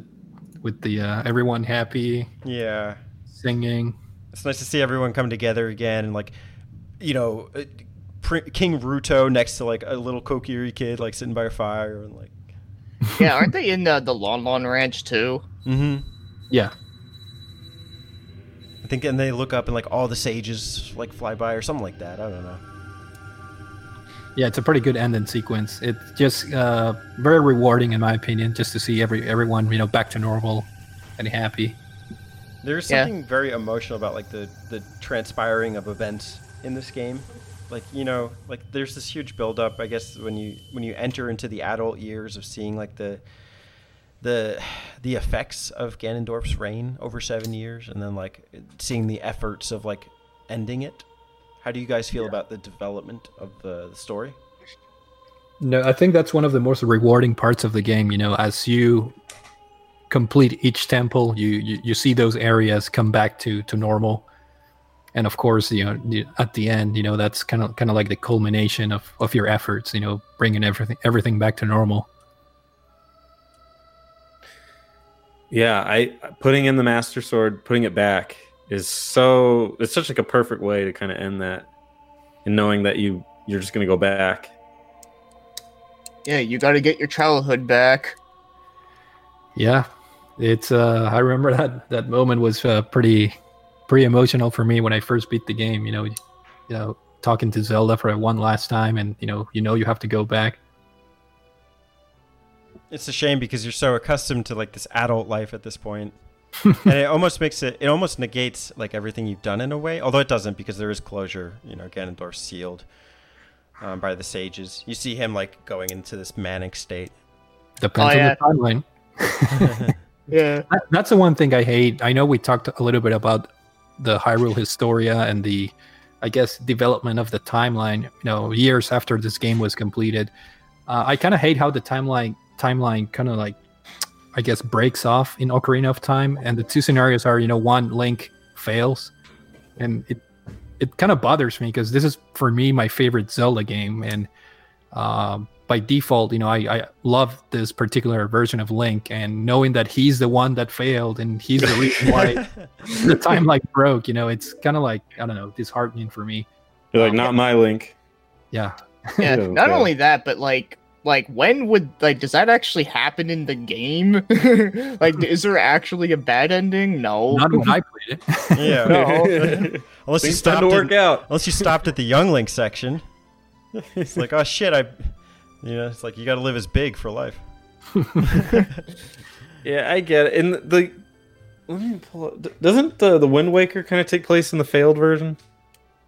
Yeah, I think it breaks off. I forgot the actual timeline, but I think, yeah, with the Wind Waker, I think it happens in the failed timeline, I think. Which is kind of cool. Kind of neat. I can kind of see how it makes sense, though. Yeah, because everything is underwater, and yeah, Wind Waker is another great game. Yeah, Just after when you get to the Temple of Time for like the first time, that was pretty epic. Yeah. So the hero's defeated is followed by A Link to the Past, Oracle of Seasons and Oracle of Ages, Link's Awakening, The Legend of Zelda, and then The Adventure of Link. The hero is successful, which is our ending, is followed by Majora's Mask, Twilight Princess, and then Four Swords Hyrule Adventure. I didn't know that was even a story. And then Adult Era Ganondorf Sealed. That's a Wind Waker one, right? That one is Ganondorf is revived, Hyrule is sealed and flooded. Wind Waker, Phantom Hourglass, and Spirit Tracks, which are those kind of all can go together. Wait, what is Sacred Realm Protected versus Ganondorf Sealed? Isn't our ending Ganondorf Sealed? Yes, because he got sealed at the end. So So that is our ending. Leads to the Wind Waker. Yeah. Oh, yeah. The last one is when like Hyrule gets sealed. The other one is Ganondorf. I think it's just the way it's worded is kind of weird. But wait, doesn't that like happen in like Breath of the Wild? Is like Hyrule's sealed too? Breath of the Wild was made before after the Hyrule Historia, and therefore does not fit on the timeline. That's true, and it's also kind of like an apocalyptic scenario. It's after everything. I'm sure there's some version. One. That's another one where they fail. The four what was it called? The four guardians or whatever. So that's another kind of like negative. I guess negative game in that sense, because you play 100 years after you failed, so Ganondorf is reigning. So yeah, I'm not really sure where it falls in the timeline, but I know it's in there somewhere. Because I think from now onwards, Nintendo they're gonna try and continue the official timeline, because I think that the timeline was sanctioned or approved by Eiji Aonuma himself and Shigeru Miyamoto or something. So I've never read it, so I'm kind of like Cloud in this situation. Yeah, I have an article here that says Breath of the Wild has been confirmed to be at the end of the Zelda timeline. Like, which very last? But it says there's literally 3 different timelines. So they never specifically say which one. At least from this thing I have. What a stupid concept. Yeah, I never really. I know I have the book, but that Hyrule Historia, I used it more for just checking out the artwork and things like that. Yeah. I liked how Skyward Sword kind of, it's like the Providence of the series. I think it's kind of like a good story how it sets everything up. But other than that, whatever happens after in the other games, it's just not my favorite. How it was treated, if you will. I'm okay to consider this as like its own standalone narrative. I don't know how you guys feel about that. Oh yeah, it doesn't need to be part of any kind of storyline. Yeah, I think all Zelda games, I think they were all made with that intention. With that intention was that they were all just made to be just one story itself. Yeah, with maybe the exception of Majora's Mask, which it's clearly a sequel. Zelda 2. Yeah, that Zelda 2. Yeah, that stuff I can understand, but when it comes to like with Link to the Past and Ocarina of Time, yeah, I can see those being totally just their own thing. Yeah. It's like asking me to consider my own life as a continuation of my great grandfather in Greece. I don't know how to compare those my life now in America. Well, also, I mean, the maps are different. So What the hell? Yeah. Yeah, that's a good point. I think another one that has continuation is Phantom Hourglass and the Spirit Tracks. I've never beat Phantom Hourglass because I'll be honest, that was like the first Zelda game that I was just disappointed in how it played. So I Yeah, should probably same. just jump straight to Spirit Tracks. But I'm not a fan of Phantom Hourglass at all. Good luck. Oh, I don't like it either. Spirit Tracks is another. I don't Stinker. know. People seem to like it, but I couldn't get through it twice. So Wow. no, to me those Game Boy ones are really where it's at. I think they bring back some of these things in interesting ways too. Like Jabu Jabu is brought back in a not as heinous a way that I really like. I really like the use of the Gorons too.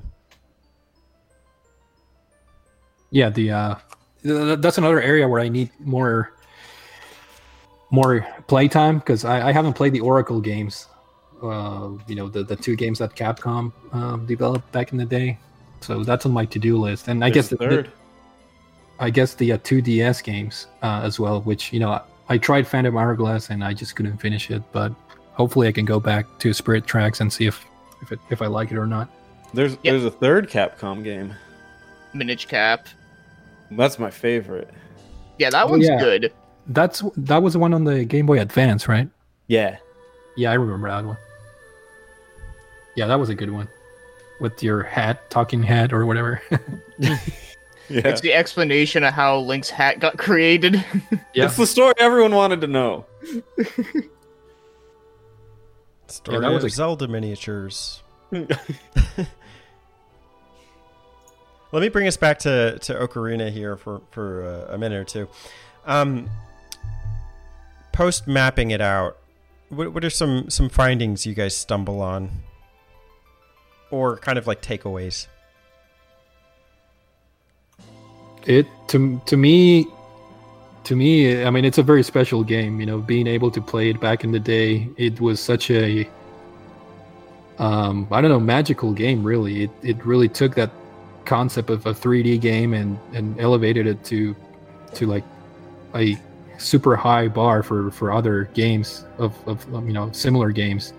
It introduced a lot of innovative things like the Z targeting system, and back in the day the graphics were top notch. The concept of the day and night cycle, controlling the weather, for me it's just a magical game because I was growing up and playing that game.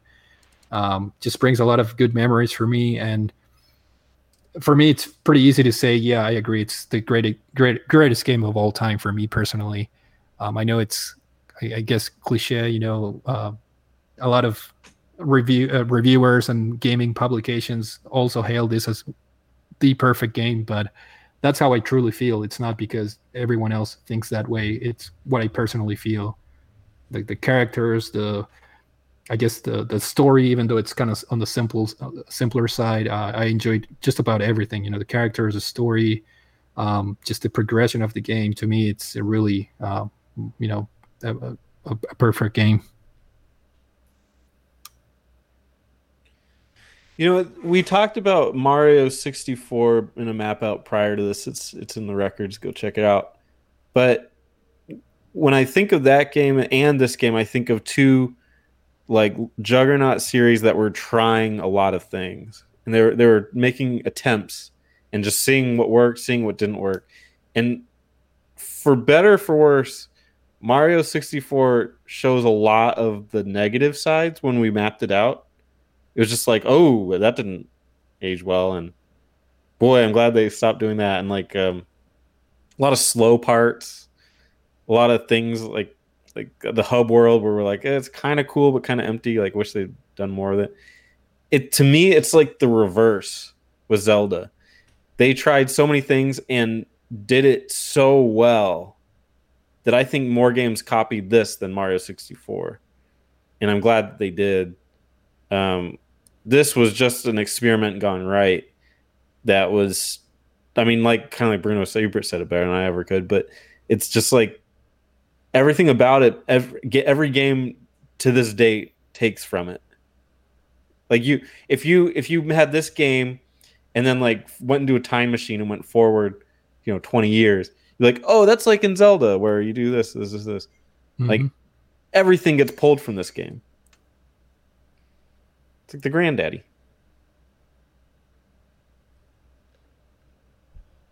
Chris, where do you stand? Yeah, it's like, is it my turn yet?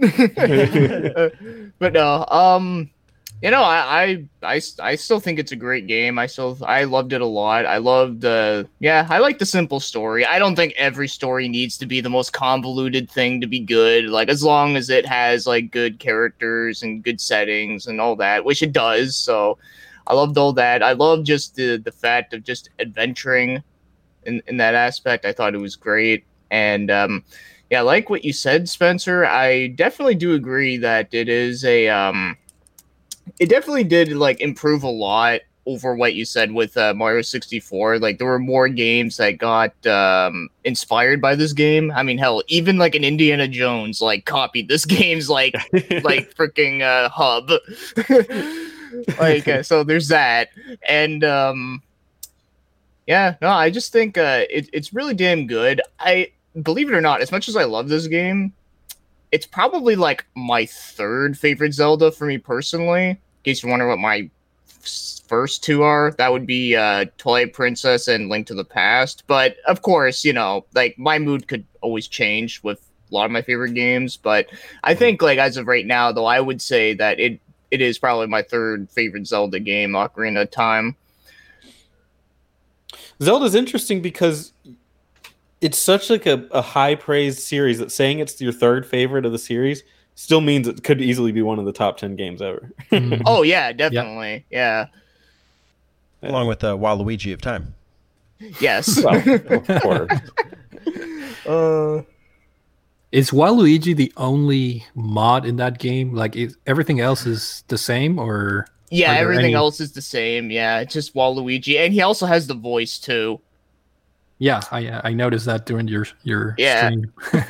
Yeah, so that was great. But I know there was another mod I saw where someone actually made it so you get to play as Ganondorf. Where when you're a kid, you're like one of those skeleton things that appear on Hyrule Fields, and then when you're an adult, you're Ganondorf. But I wonder though, who's in Ganondorf's place? Is it Link? If so, that'd be hilarious. That'd be awesome. Young Teddy, Link. Teddy, post map out now that we've seen everything. What do you think of Oh, Ocarina man. of Time? I spoke about reality versus realism earlier in the episode, but also I've read, and I'm still trying to parse out this perspective, but you brought up Mario 64, how that's an experiment, and this is an experiment. These are both experiments in 3D. Nintendo has taken the stance that in Mario 64, it's a game where you take the perspective of Mario, but in Zelda Ocarina of Time, you take the perspective of the map, or like the worlds, which I still try to grasp my head around. Regardless, if I think about this idea of immersing yourself into the reality that is Hyrule in Ocarina of Time, I've managed to continually play this game over the years and find myself able to do so and not like too separated from that experience. It is a magical experience, you know, in the words of Bruno. I think there is a real magic and a real charm to all of the areas here. And though there are nuisances and annoyances with several components of the map, and though most, if not, I say most of the dungeons are not perfect and have imperfections, I can still look past them and appreciate it. I think it really does come across as an experiment, and you get the sense that there were multiple teams behind different dungeon aspects or even certain writing. I think some of the writing got quirky towards like the later half of the game, Spirit Temple and Gerudo Valley especially. But I think it's just such a lush and lively and a well-imagined world and with well-imagined characters. And I think that's part of my love of it and part of the reason I can go back and experience that. It's for a 25-year-old game, for it to be so rich in these things, in characters, in worlds, in lore. The fact that we can even debate the lore I think it's outstanding. And just looking at like the different areas of the map and how much conversation it led to. What are we at? 3 hours now? That's Something like that. That's a beautiful thing. So that's my impression. I think the reality of Ocarina of Time is that, though I may have nostalgia goggles on, I think there is a lot to experience there. So when people ask like, why should I play this? I would say just play it and just see if you feel similarly. See if you feel compelled to become interested in the worlds and the characters, etc. I am. Yeah, I like it. 10 out of 10. Yeah, if any game gets a 10 out of 10, it's Zelda Ocarina of Time. Even if it's not your favorite. I noticed that a lot of people say that Zelda Ocarina of Time is not their favorite, and that includes me. Yeah, me too. But it's, to me, I always say it's still probably the best. Like I like Minish Cap more. I like Majora's Mask more. So. It's not better than Ocarina of Time. I mean, Ocarina of Time is like a perfect game. It's just Minish Cap is more to my taste, but Ocarina of Time is basically perfect. I think when you differentiate, we all have our favorites, but when you're trying to be like neutral and trying to gauge a game, I think Ocarina of Time really has or checked all the boxes. It was released, especially when you consider this game was released in 1998. So to me, that's a testament of how good the game is. Yeah, 1998 was a fantastic year when you really think about it. Yeah. All right, you heard it here first, folks. It stands the test of time. Approved. Hell yeah. Mapper approved.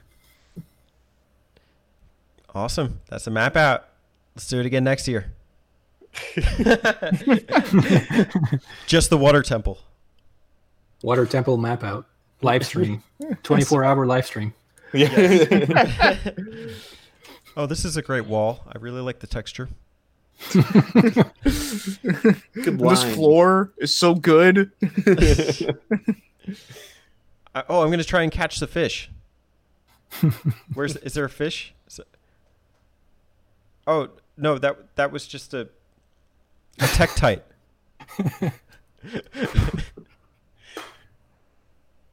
I thought you were gonna up it up, Teddy, because I know you beat this game with the three hard run.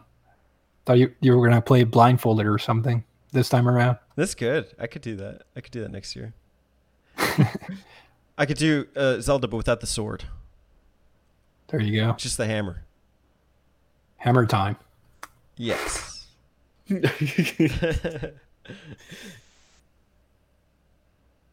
right. Well, thank you so much for joining us, guys. It's been an absolute blast. Thank you guys for the invite. I really enjoyed this, and I'm honored, honestly, to be invited because it's my favorite game of all time. So always a joy to discuss and talk about Ocarina of Time. So thank you for the invite. Yeah, I enjoyed it too. I mean, I'm always down for talking about video games, so yeah. No, I'm always happy about that. So yeah, thanks guys. Cool. Much respect, guys. I'm gonna go take a nap. You're gonna go take a nap out. Yes. Nap out. From map out To nap out. to nap out, yeah.